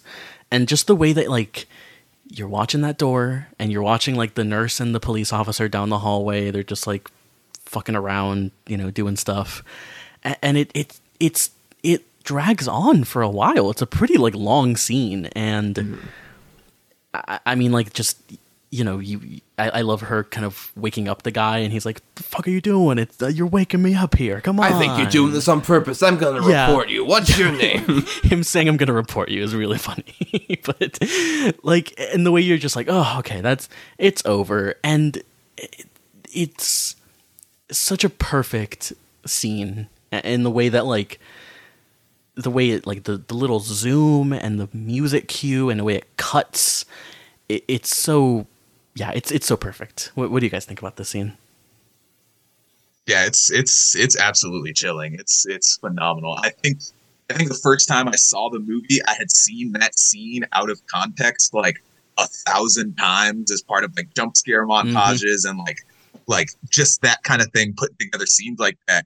So when I was watching the movie and we got to that shot, even before we got to the actual scare of it, that it's just that framing and her standing at the desk, I was like, this is what this scene's from? Right. I was kind of shocked because I'd seen it so many times. And absolutely, Brian, I think it's just such a masterclass in how to raise and ratchet tension and play with your audience's expectations, because she does go to talk to that guy and we get a minor jump scare out of him waking up out of his sleep and scolding her, and it really gives this pressure valve release feeling where you're there can't be anything more than that, can there? And then she opens that door, looks in, and closes it behind her, and it's just it's the suddenness. It's a matter of the camera zooms in, and yes, absolutely chilling scene. Shout out also, we should mention Tracy Thorn plays this character. And she's very solid in this movie because she feels so natural. The moment I saw her even earlier in this, she felt natural. This is a lady who works a lot of shifts, probably doesn't see her kid that often, that kind of thing, immediately. And then all the frustration that builds up, we're just well, I gotta do the final rounds, and then I gotta look over here, and oh god, this sure report me. Fuck me. Fine, I gotta go. This is her inner monologue this whole time. It's just her dealing with all the bullshit of her job, and then somebody just kills her, and we don't really see it, and that's it. She's gone. Bye. Yeah, it's just the the bluntness of the cut to the door, and then we see George C. Scott, and he's he just looks so sullen and sad, and you get it. It's all right there. It's so perfect, I think. There's also the super obvious but like really effective immediate cut from him with like the garden shears behind her to the decapitated statue of Jesus, and it's so on the nose, but it's so effective. And I also love the way that like she's like doing her rounds and she's like walking up and down the hallway. You see that one lone cop sitting in the row of chairs next to the exit, and I think it's so clever how they use that guy as like a way to gauge the safety of the scene. Yeah, as he departs, and then it's like seconds later that he's stalking her with the shears. Right. And I think that's so subtle, but it's like such a comforting thing to be like, oh well, at least she's got this guy here. Oh no, he's getting up and leaving. Yes. Oh, I see. Yeah. And this stuff, by the way, in terms of also scary things, we gotta talk about what's in the director's cut is the climax, which is fascinating. There's a certain point where that tool is used earlier. We saw it with like that great shot of like the guy talking about like, breaks bones, snap. Just establishes like the weird clinical brutalness of this weapon. And then we see that. And then we see this whole thing where Legion is established with like, you know, the ladies get possessed. This other lady who was in the hospital is now in a nurse's outfit after killing the nurse. And it's like this real tension point where like that's going on, like the horror's building. The bit where his wife picks up the phone and she's like, "Hi, dear. Oh, you're sending a package over?" And we go over to George C. Scott and he just hears a dialed tone. It's so fucked up. And it's such a simple detail. I would just say a big thing we didn't talk about, William Peter Blatty originally developed this as unscript with like a story with William Friedkin. They were actually going to collaborate in like the 80s. And every studio who's just like, yeah, you know, come back, pitch a Exorcist 3, we'll totally do it. And they got this pitch and they were like, no, we're good. No, not that one. Yeah. Right. So then he made it into the novel. And then, yeah, so Friedkin has his fingerprints on this to some degree. William Peter Blatty was trying to get him back to direct. And apparently a very sweet thing between the two of them, because they have a very much like a friendship. He's just like, you know what, man? It feels like you know what this movie's supposed to be. You do. That's pretty cool. That's really cool. Yeah. That's Awesome. And so, yeah, we got this movie that has some of the Friedkin-esque touches there. But at the same time, this movie still has like some of these sort of wackier directions, including with like George C. Scott. I will say, referencing just stuff he says in the theatrical cut, this isn't in the director's, where Jason Miller's talking to him about just like, what do you believe, Lieutenant? What do you believe? And he's just like, I believe in filth. And I believe. Yeah. Like, that monologue is so fucking good. And I'm glad George C. Scott came back to do just that. Yeah. Such a good bit. And especially, I like, the thing is, I prefer what he is, like, what's happening to him in that cut. Where, like, he's going up onto, like, the ceiling, and he's just stuck there. As opposed to Father Morning is like on the ceiling, but all of a sudden like he starts like losing his skin. That's the most like graphic stuff in the movie, I think. In any version of the movie. It is like pretty brutal. Right. It is, yeah. It feels like a saw trap, basically, but just in like 1990. Yeah. And then he just like gets up and then he of course is still alive longer to be like, I have to disable the demon briefly. Quick, I've made an opening so the gunshot can happen. Yeah, that's the part I think that like I like that part. The sort of I like the him being on the ceiling and like his skin is being peeled off, because it is like this almost like release catharsis kind of moment for the movie in a way where like there is finally some gore or some blood that you're seeing. Right. But I will say him like lying on the floor like still being alive, like, oh, I'm still defeating you. I don't. That part's a bit. I could do it. Yeah. Listen to our Exorcist Believer thing once again on the Patreon, but I bring up sort of like in this movie there's a whole thing of like maybe Kinderman can just save him by just being his buddy, because that's really what the movie's about. It's just really, because Brian, I think this really hit so close to the two of us, because it's about when your movie bro just gets possessed, you know, briefly by a demon, then killed. That's a bummer. That'd be such a bummer. It is. Right. The worst kind of friendship to dissolve due to death. A movie buddy friendship. No one to discuss and critique. Is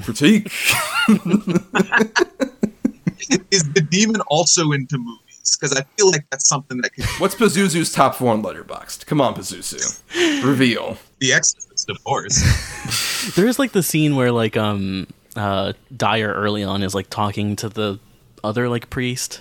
Yeah. And he's like, "What's your favorite movie?" And the priest is like, "The Fly." Yes. This is weird. Well, especially right before that, the build-up's also great, where he's just talking back and forth with them about like, just I go to the pictures, and that's where he reveals the whole thing. But like, oh, I gotta make him cheer him up because it's a day. And he's just like, yeah, we go see It's a Wonderful Life. I've seen it 37 times. Commendable. And like, there's another line.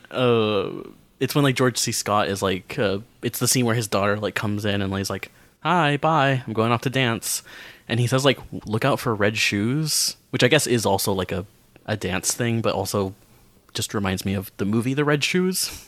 Right. That was interesting. Right, because that's also like very disorienting. Right after, I believe we get the bit where he comes home and he's eating the donut, and then she just talks about like, "Oh yeah, my mother said something anti-Semitic." Right. And that just happens there. It's very weird, and it comes out of nowhere. Once again, that's sort of like evil that's just bubbling on the surface. Like, oh yeah, that just happens. Like, this is an idyllic, casual, sort of suburban neighborhood, which contrasts when we finally get back. I picked this up hours ago, but the fucking that ending with like the French Connection chase. That's why I brought up Friedkin. Jesus Christ, the chase feels like a tribute to William Friedkin's big thing in the French Connection. The shot composition, and even just like the way Scott is being very Hackman. They're similar actors in terms of like when they scream about something and we gotta go. I never even thought about that, but that's definitely has to be some kind of like intentional homage, and I do think it's really interesting that is one of the only moments in the movie where the pace kind of picks up like a high octane energy to match what's going on. Actually, I think that chase sequence is in and of itself just a really excellent set piece. Yes. It's a weird car chase in the middle of this very grounded horror movie, and that's why it's so interesting that that's the climax of the director's cut, because then right after that he goes over and shoots Red Dwarf. And that's it. And then, by contrast, I think it works a lot better as sort of like the penultimate moment, right before something were to happen once again. But it still was like terrifying in its own right. That lady, that actress, who just comes in and is just like, "Can you help me? Is it bedtime?" And they have that calm where it's like even right before that, like the other cop comes in about shoot, like, "No, it's fine. She's just an old lady who took the." Oh my God, no. Yeah. So good. Love that really, really brief insert of the grandma grabbing Julie's hair. Yeah, and just grab in the shears. That is hilarious. But yeah, we've been talking for a while about Exorcist 3. So let's do some final thoughts. Anything we didn't mention or anything you want to just summarize about your opinions on this movie, Krishan? Yeah, I think Exorcist 3 it's pretty bizarre. It's very, very good in its own way. It's like such a different experience from the first movie. And I know we didn't mention it, but I did think it was super interesting. And this is probably something that you guys already know. I think it's like really interesting talking about like the Gemini killer of it all and all of that. I did not realize until I was just like reading up on the movie myself afterwards, after rewatching it. The movie's narrative was kind of sort of inspired by the fact that the first movie prompted the real life Zodiac killer. Yes, that's true. That's crazy. I literally had never considered that. That's insane. Yeah. He's the guy in the original Exorcist, Brian. There's that bit where like they're doing EKG tests on Reagan. And it's that guy who's setting up the EKG. That's the killer guy. Jesus. That's wild. Wild. Absolutely wild. And then on top of that, the movie was also apparently a favorite movie of Jeffrey Dahmer, which I think is really interesting considering in the context of the movie as it stands. Apparently he would wear eye contacts to look like Jason Miller in the theatrical cut, which is that's a whole can of worms. But I just think it's interesting that the movie's sandwiched between the Zodiac killer and Jeffrey Dahmer in a really fascinating way, being a movie about a serial killer. Yeah.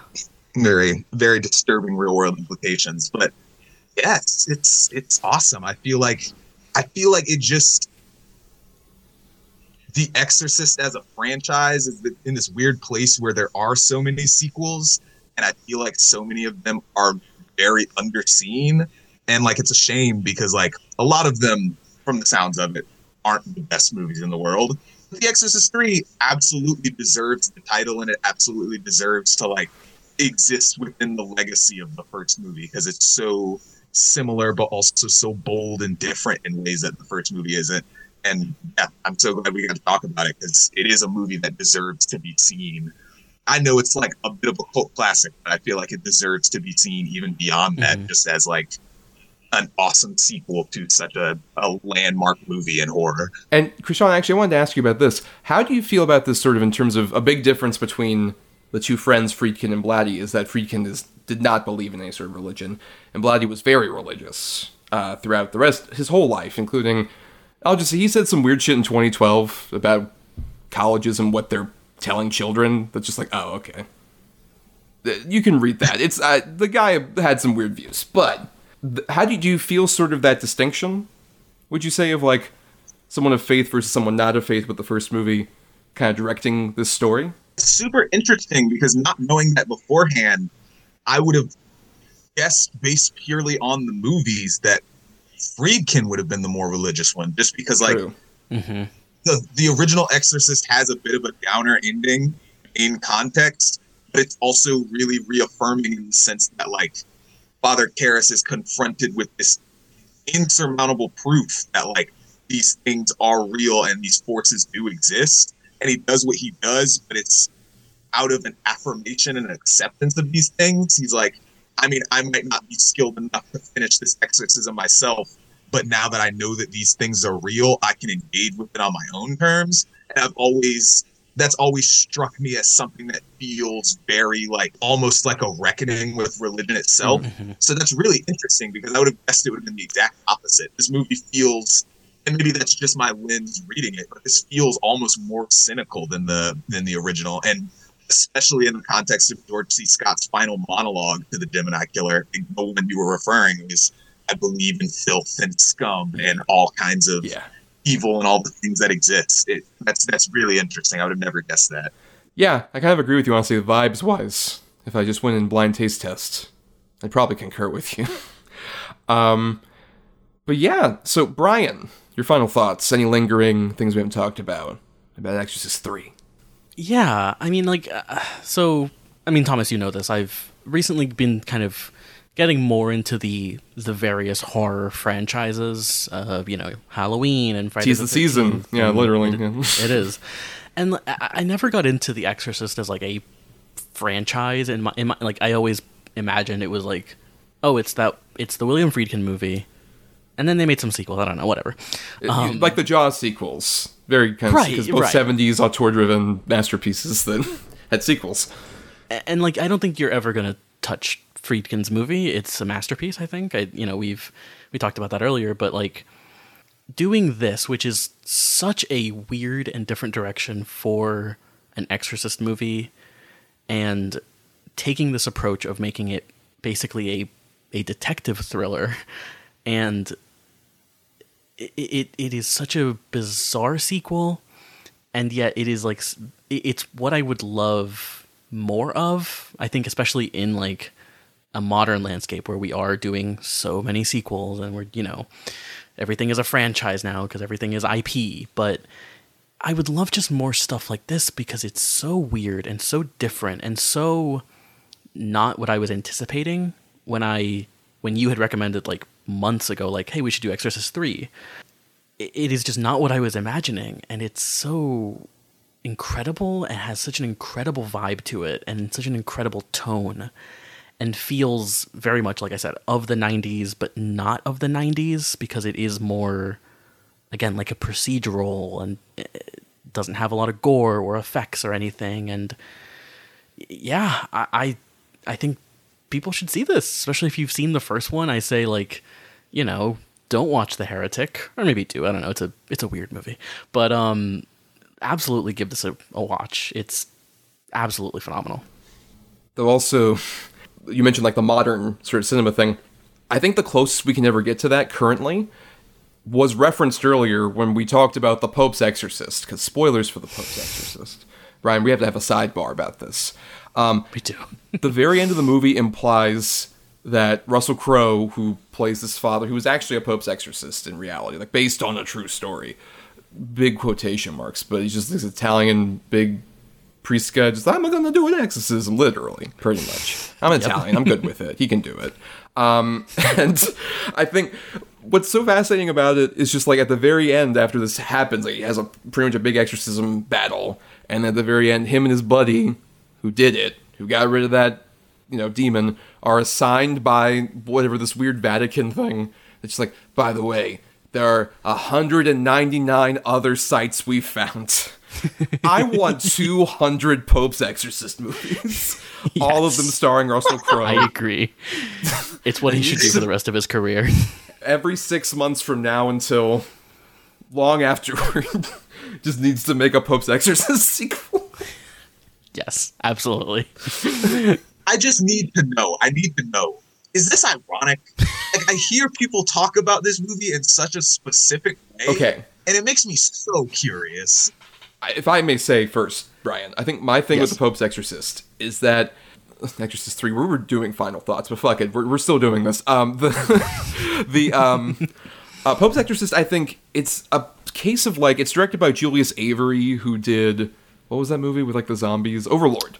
Overlord. Oh, Overlord. The World War II movie, yeah. And the Stallone superhero movie, whatever. But he makes like a pretty average overall Exorcist movie that's like not badly done, but not incredibly impressive. But you add Russell Crowe, who is delivering just, I think, an amazing kind of performance in this modern era of Crowe, which I love. Him fully embracing his heftiness with like Unhinged, which is an amazing film I've recommended to many people. Just this kind of schlocky era, I love it. And I think he's doing such a great job. It feels almost like Bronson in the Death Wish movies, but he's like fat and he has like a Vespa and he does the bad Italian accent. I want to see him do this forever. I watch so many of these movies, no matter how bad they are. I will say, like, yeah, the movie Pope's Exorcist is like an okay movie, I would say. Yeah, like I would agree with you, Thomas. But like, Crowe is having such a fun and weird time with it that, like, I will say that is worth it. Also, Franco Nero is the Pope, so Yes. also pretty cool. Oh, that movie. But back to Exorcist 3, as I just deliver my final thoughts here. We talked about the first Exorcist. Some people say it couldn't be touched. I have the bold take. I'm firmly stating this. This is my favorite Exorcist movie. I think the first one's great, but I just think this one has a very interesting, specific flavor that's, like, not even one that I'm just that... Like, this is such a unique movie. I think that's really why. It just feels like such an interesting, unique blip on the sort of radar of, like, a horror fan that is just like, oh, hey, guess what? This third Exorcist movie, actually pretty good. Kind of like when people... we just did a Friday the 13th thing, Brian, fairly recently. And during all of that, we would talk about how, like, yeah, just weird things that happen in a franchise. But with that movie, it's very gradual because there's 12 movies, as opposed to Exorcist, where 73, 77, 1990, 2004, 2005, TV show in 2016, 2017, and then Exorcist Believer, now in theaters, probably still, I don't know, Halloween probably might be, but, yeah, it's just this, like, weird journey this franchise goes on, and this is just, like, the weird stop into, like, something completely different, something very unique, especially for the 90s gets so shit on for horror movies. We might be talking about some 90s horror movies in a second when we get to our regular segment, but, yeah, I just think this movie does such a phenomenal job of bringing back that kind of, like, this, weird that this feels like it is a legacy sequel, in its own weird way, to the original Exorcist. It's like an early example of that, but this feels like one of the more interesting things where it's just like, we're not going to focus on the main guys. Remember those two? Where have they been these 15 years or so? It's been wild. But yeah, I think it does such interesting different stuff. William Peter Blatty is a fascinating filmmaker, weird career. Curious, especially when you consider how often does that happen where, like, someone who writes a novel directs the movie? Oftentimes they'll rewrite the movie. But how many times does that happen, really? It's like him, Michael Crichton, and then I don't know, yeah, it's a very weird, interesting, like, thing to happen in this franchise, I think. Yes, for sure. But now, our regular segment, Between the Lines.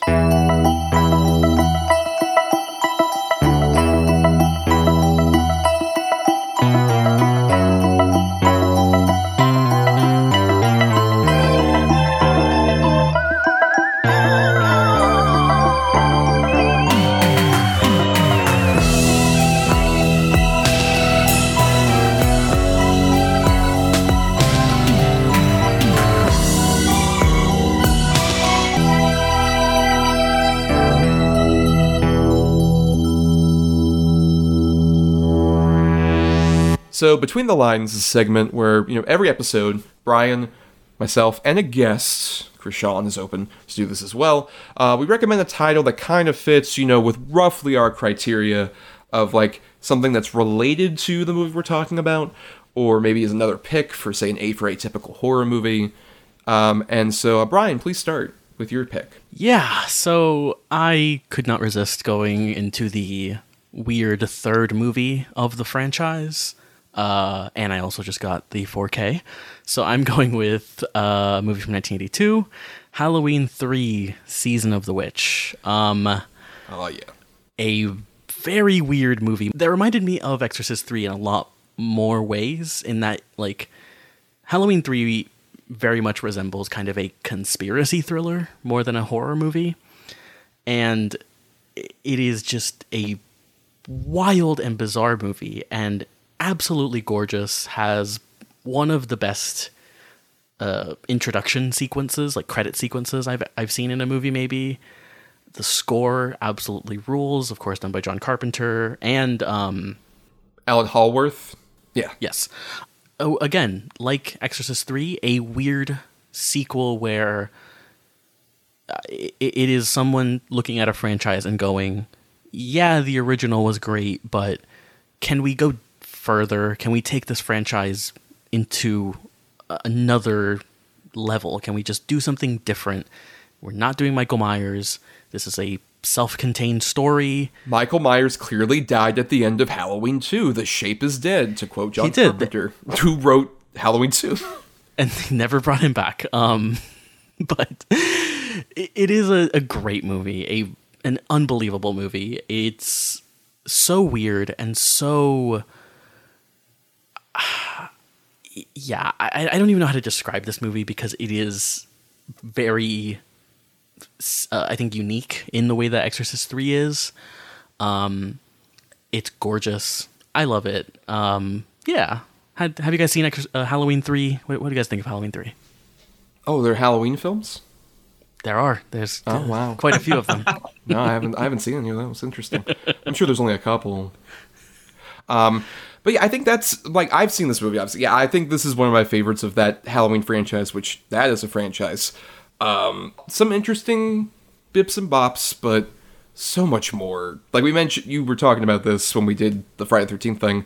Higher highs, lower lows. Yeah. Right, yes, in reference to that. And I think that's definitely, a problem where, Michael Myers, at a certain point in that series, when you get to 5 and 6, you just realize, there's not a lot to do with this fucker.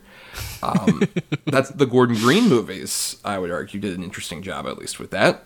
3 different versions, especially of that killer.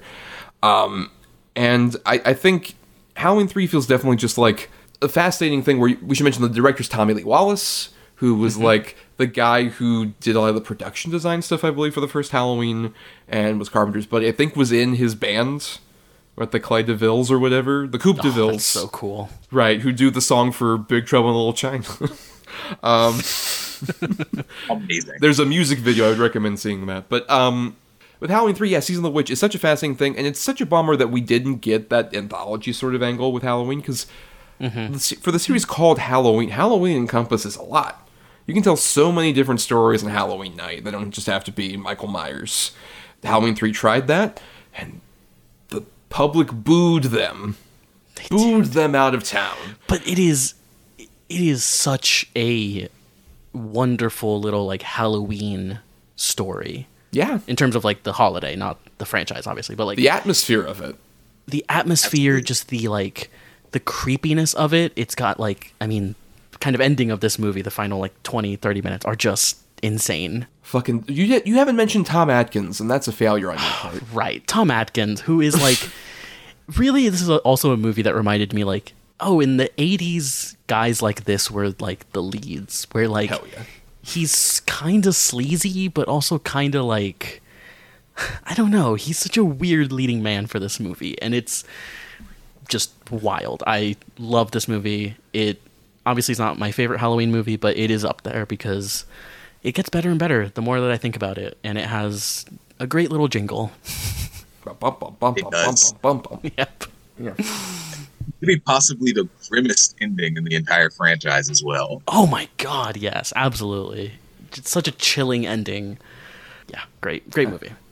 Yeah, so I'm guessing you're a fan, Krishan, of Halloween 3 as well? Oh yes, Halloween 3 rules. That's such a good movie. The masks are also so iconic. Hell yeah. Yeah. It feels very antithetical to the point, but I always kind of want it. They do look really cool. I was like, I would buy one of those, I think. The little pumpkin one looks so cool. That's the scary thing. It makes you think like, oh yeah, I'd totally buy that. Yeah. And you would have been one of those kids in 1982 Really who died horribly by watching Channel 3. God. Oh, great movie, for sure. But now it's time for me to talk about my film, which, I think it's a solid Halloween night movie to watch, maybe after trick-or-treating's done and you want to, like, turn on the lights and watch a fun movie. I've got Tales from the Crypt presents Demon Knight, which came out in 1995 and is a spin-off of Tales from the Crypt, which was a TV show based on the old DC Comics that ran from, like, 89 to 1997. And the Crypt Keeper is here, John Kassir doing the voice. Very funny little introductions where in the opening it looks like a slasher film, and then all of a sudden you hear someone say, cut, cut, cut, cut, and it's the Crypt Keeper in like a little director's beret.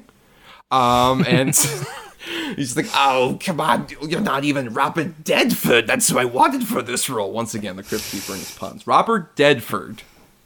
And I believe Gory Cooper as well. Great. And then he just introduces the movie, which I think the weird thing about this movie is that Tales from the Crypt, if you've watched that show at all, I love that show. And the big thing about it is they were morality tales.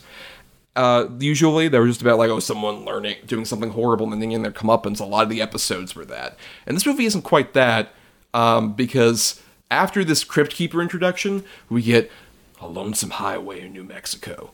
Two guys are chasing after each other. One of them is our hero, William Sadler, one of the great guys of like this kind of 80s, 90s era, great character actor guy, who is being chased in the other car by a bald demon who is personified as Billy motherfucking Zane. Hell yes.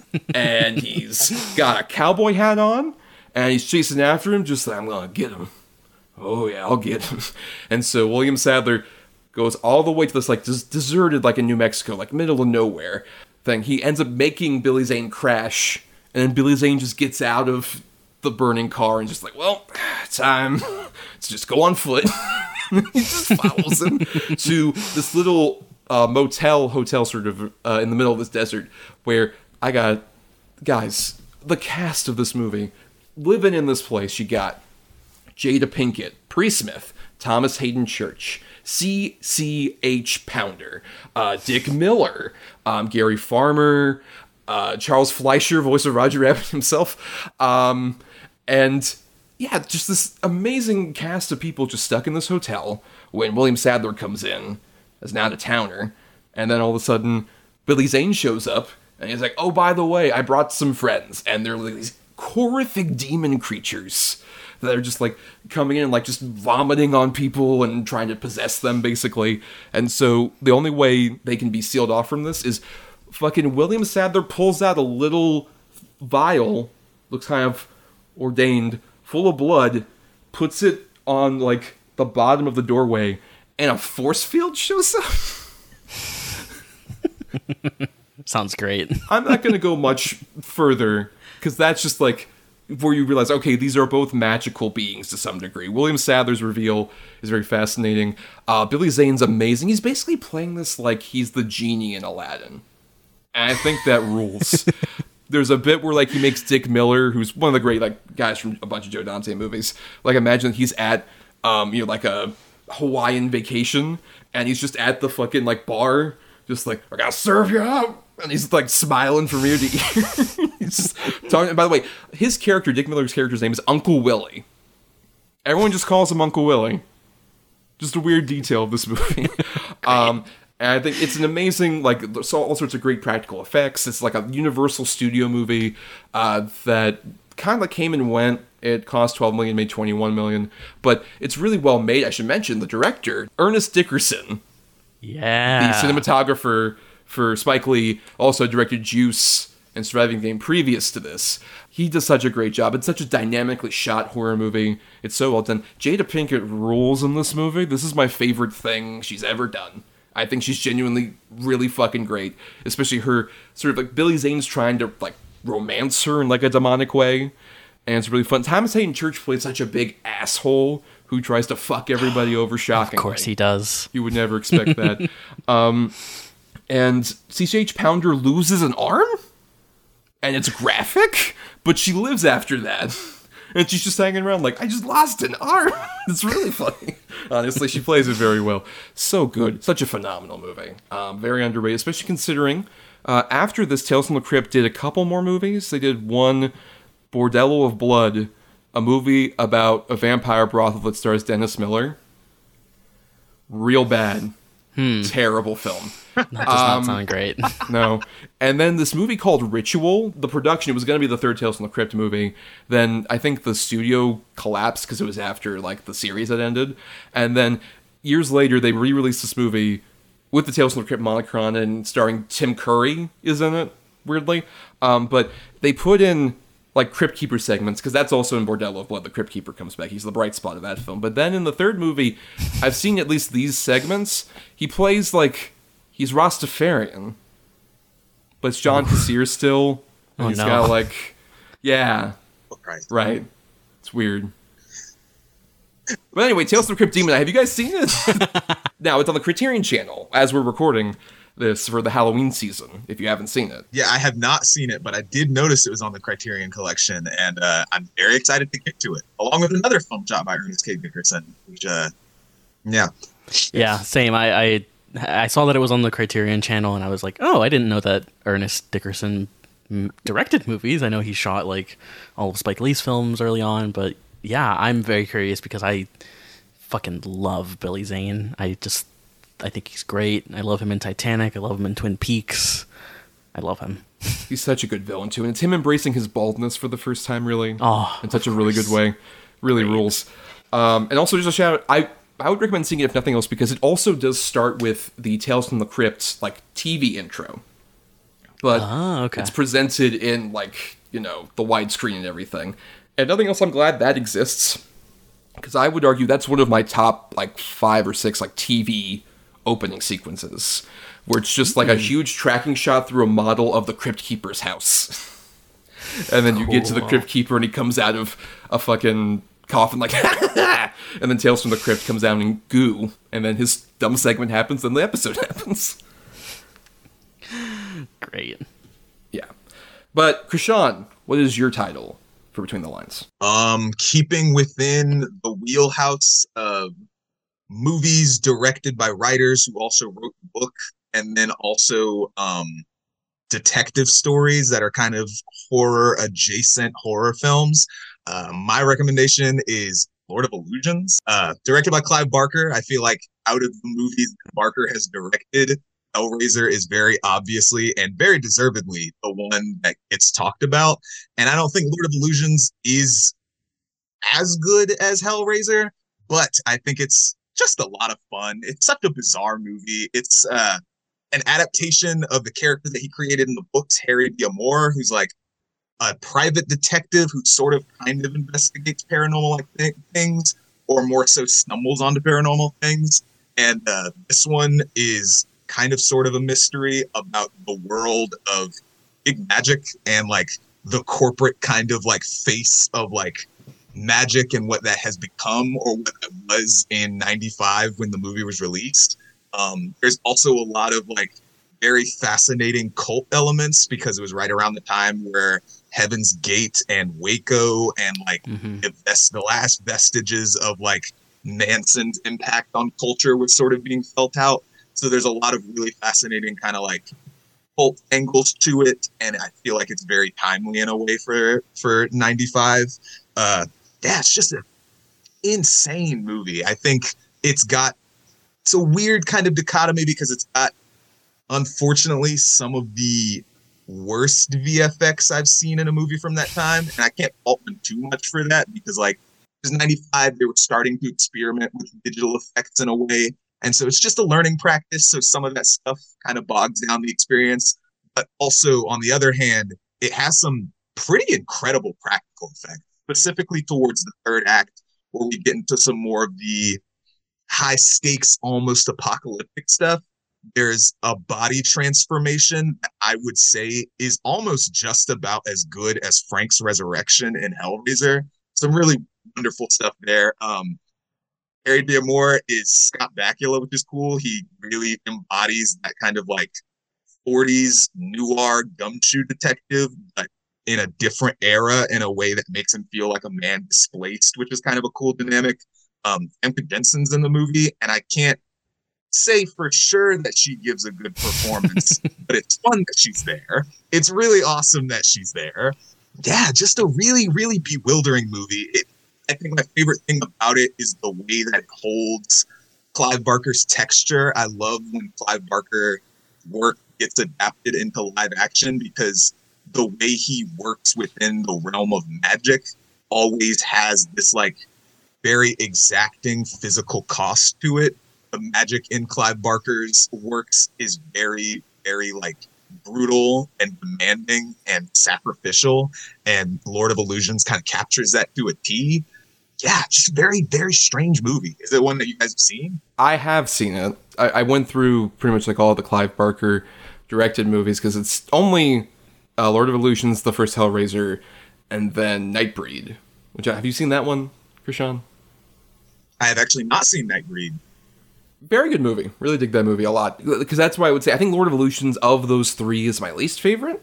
But I think there's still a lot of fun, interesting stuff. I think particularly Kevin J. O'Connor, who's a great character actor. You might recognize him like There'll Be Blood or The Mummy. Benny on the other side of the river is very good in it as well. And I think it's like you mentioned. It's just such this like weird kind of turn where it's Clive Barker adjacent, like you mentioned. There's a lot of sort of his metaphysics and stuff like that. Having seen all of the Hellraiser films, just don't do it.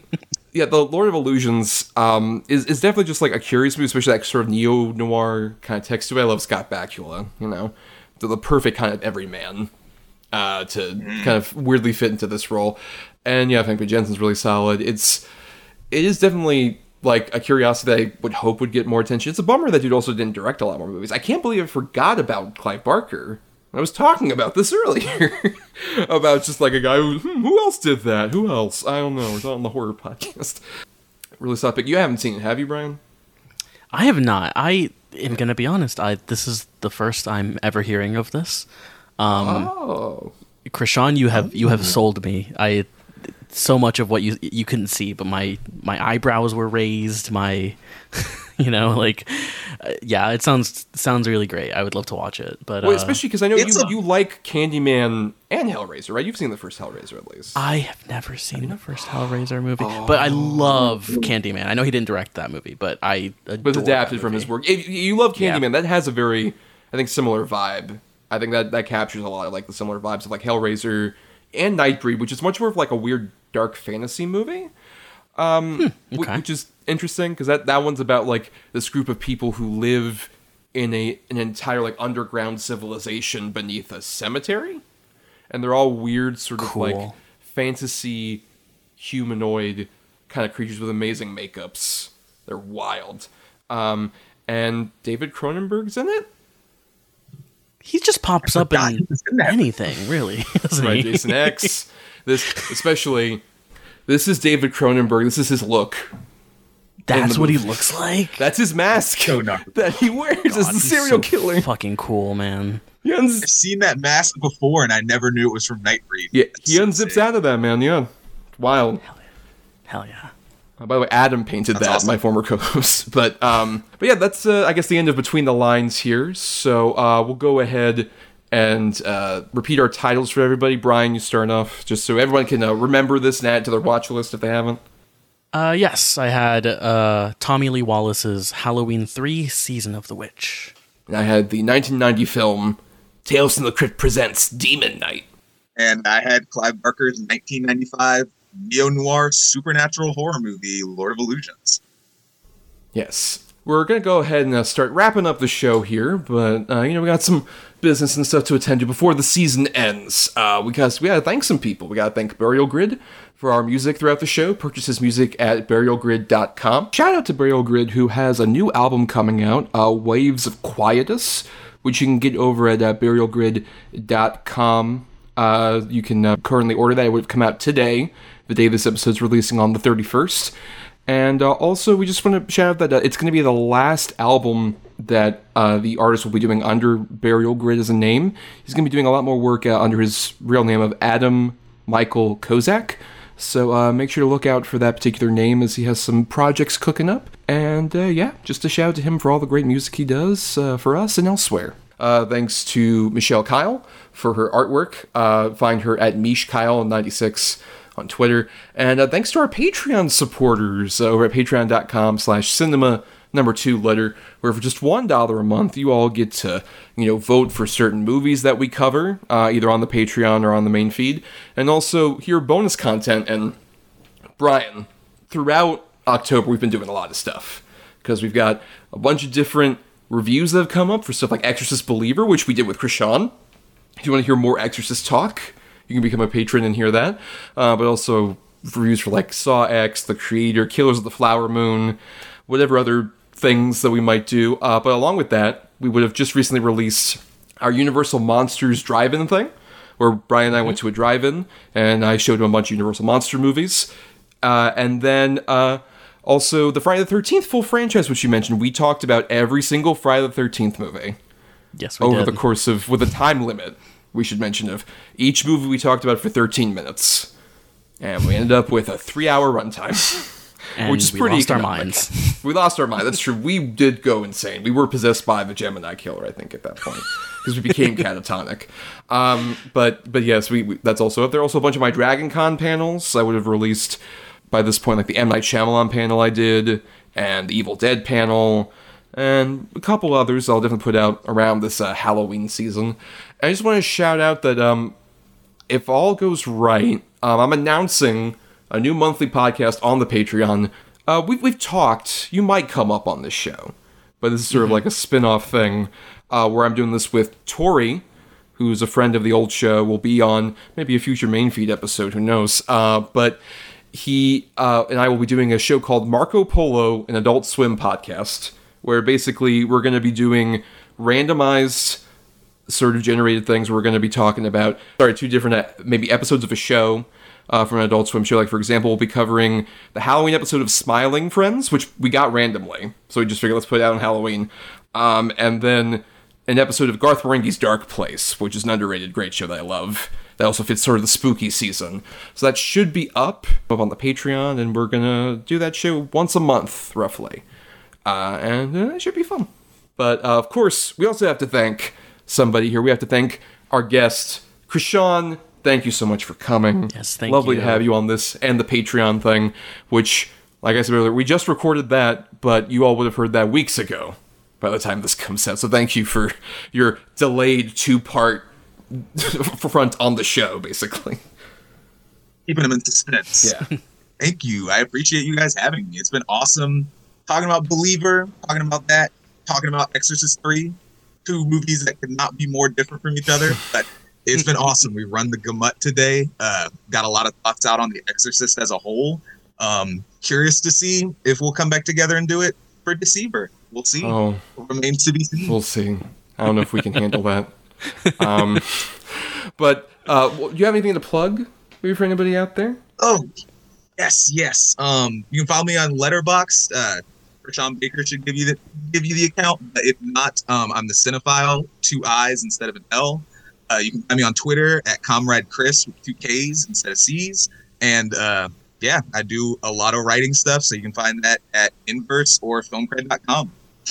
Yes, for sure. And we also, if you want to follow us and our rinky-dink operation over here, you can find us on Instagram, Facebook, whatever other social media sites you use. I'm not going to maybe mention another one. But at Cinema Number 2 Letter will be there. Cinema Number 2 Letter. And you can find me on places like, Letterboxd and other places at Not The Who's Tommy. And I also do some writing on marianithomas.wordpress.com and at film-cred.com, of course, yes. And I also produce the podcast that's on their Patreon, Film Cred Review, which you can hear all the backlog of episodes. Krishan was on one about horror from last year, and it was a really fun episode. Yeah, and you can find me on Twitter still at my BRYANDRADE number 3, or you can also follow me on Letterboxd. It's at my name, or it's on my Twitter as well. So yeah, follow me on there. And for more of us, you can follow us on Apple Podcasts or wherever you get your podcasts out there. If you're listening on Talk Film Society, why not listen to all the other great shows that are on the same feed. And you can also dig into the archives on our Podbean main feed for all the episodes from this season on horror and last season, as well as all the old Double Edge, Double Bill stuffs over there. And if nothing else, you can't support us on the Patreon, even though it's for the $1, we get it. It's totally cool. We would like, though, if you could, just for you to spread the show around, like rate, review it, or just share the show around to give us more visibility out there, especially as we continue to fester in the bottom of this mental institution where we just keep ranting and raving. As we are wont to do between seasons. That's really what we do. Right, Brian? We just rant and rave. This is true. Yes. So this is the end of the season, Brian. How do you feel? You feel sufficiently scared and terrified after this whole horror season? I'm trembling right now in my seat because of how scared I am, actually. Especially on the spookiest days of all Halloween when this is coming out. That's true. No, it was a great season. Great movies to talk about. Some really great episodes. Yeah, it was a really fun time. Well, on that note, we should mention, so we'll be taking a break here, obviously, as we are wont to do for seasons. So we will be coming back in a couple weeks, though, for our last season of the year, which will start on November 21st, the Tuesday of Thanksgiving week, where we will be doing our Disney season, which the patrons would have voted already for our E for Egregious pick, and we'll be announcing what won that poll from our patrons, as well as all the other ones that we'll be doing. Brian and I have pretty much finalized the schedule, and I'm very excited to have that particular, especially 100 years of Disney, ending the year on that. It's an interesting batch of movies we got. Yep, very exciting though. Yes, and so there'll be a little bonus episode, as was with this season, where we'll announce everything for that. So expect it, a week or two before that particular episode drops on the 21st, like I said. But until then, everybody, happy Halloween! Happy Halloween! Happy Halloween!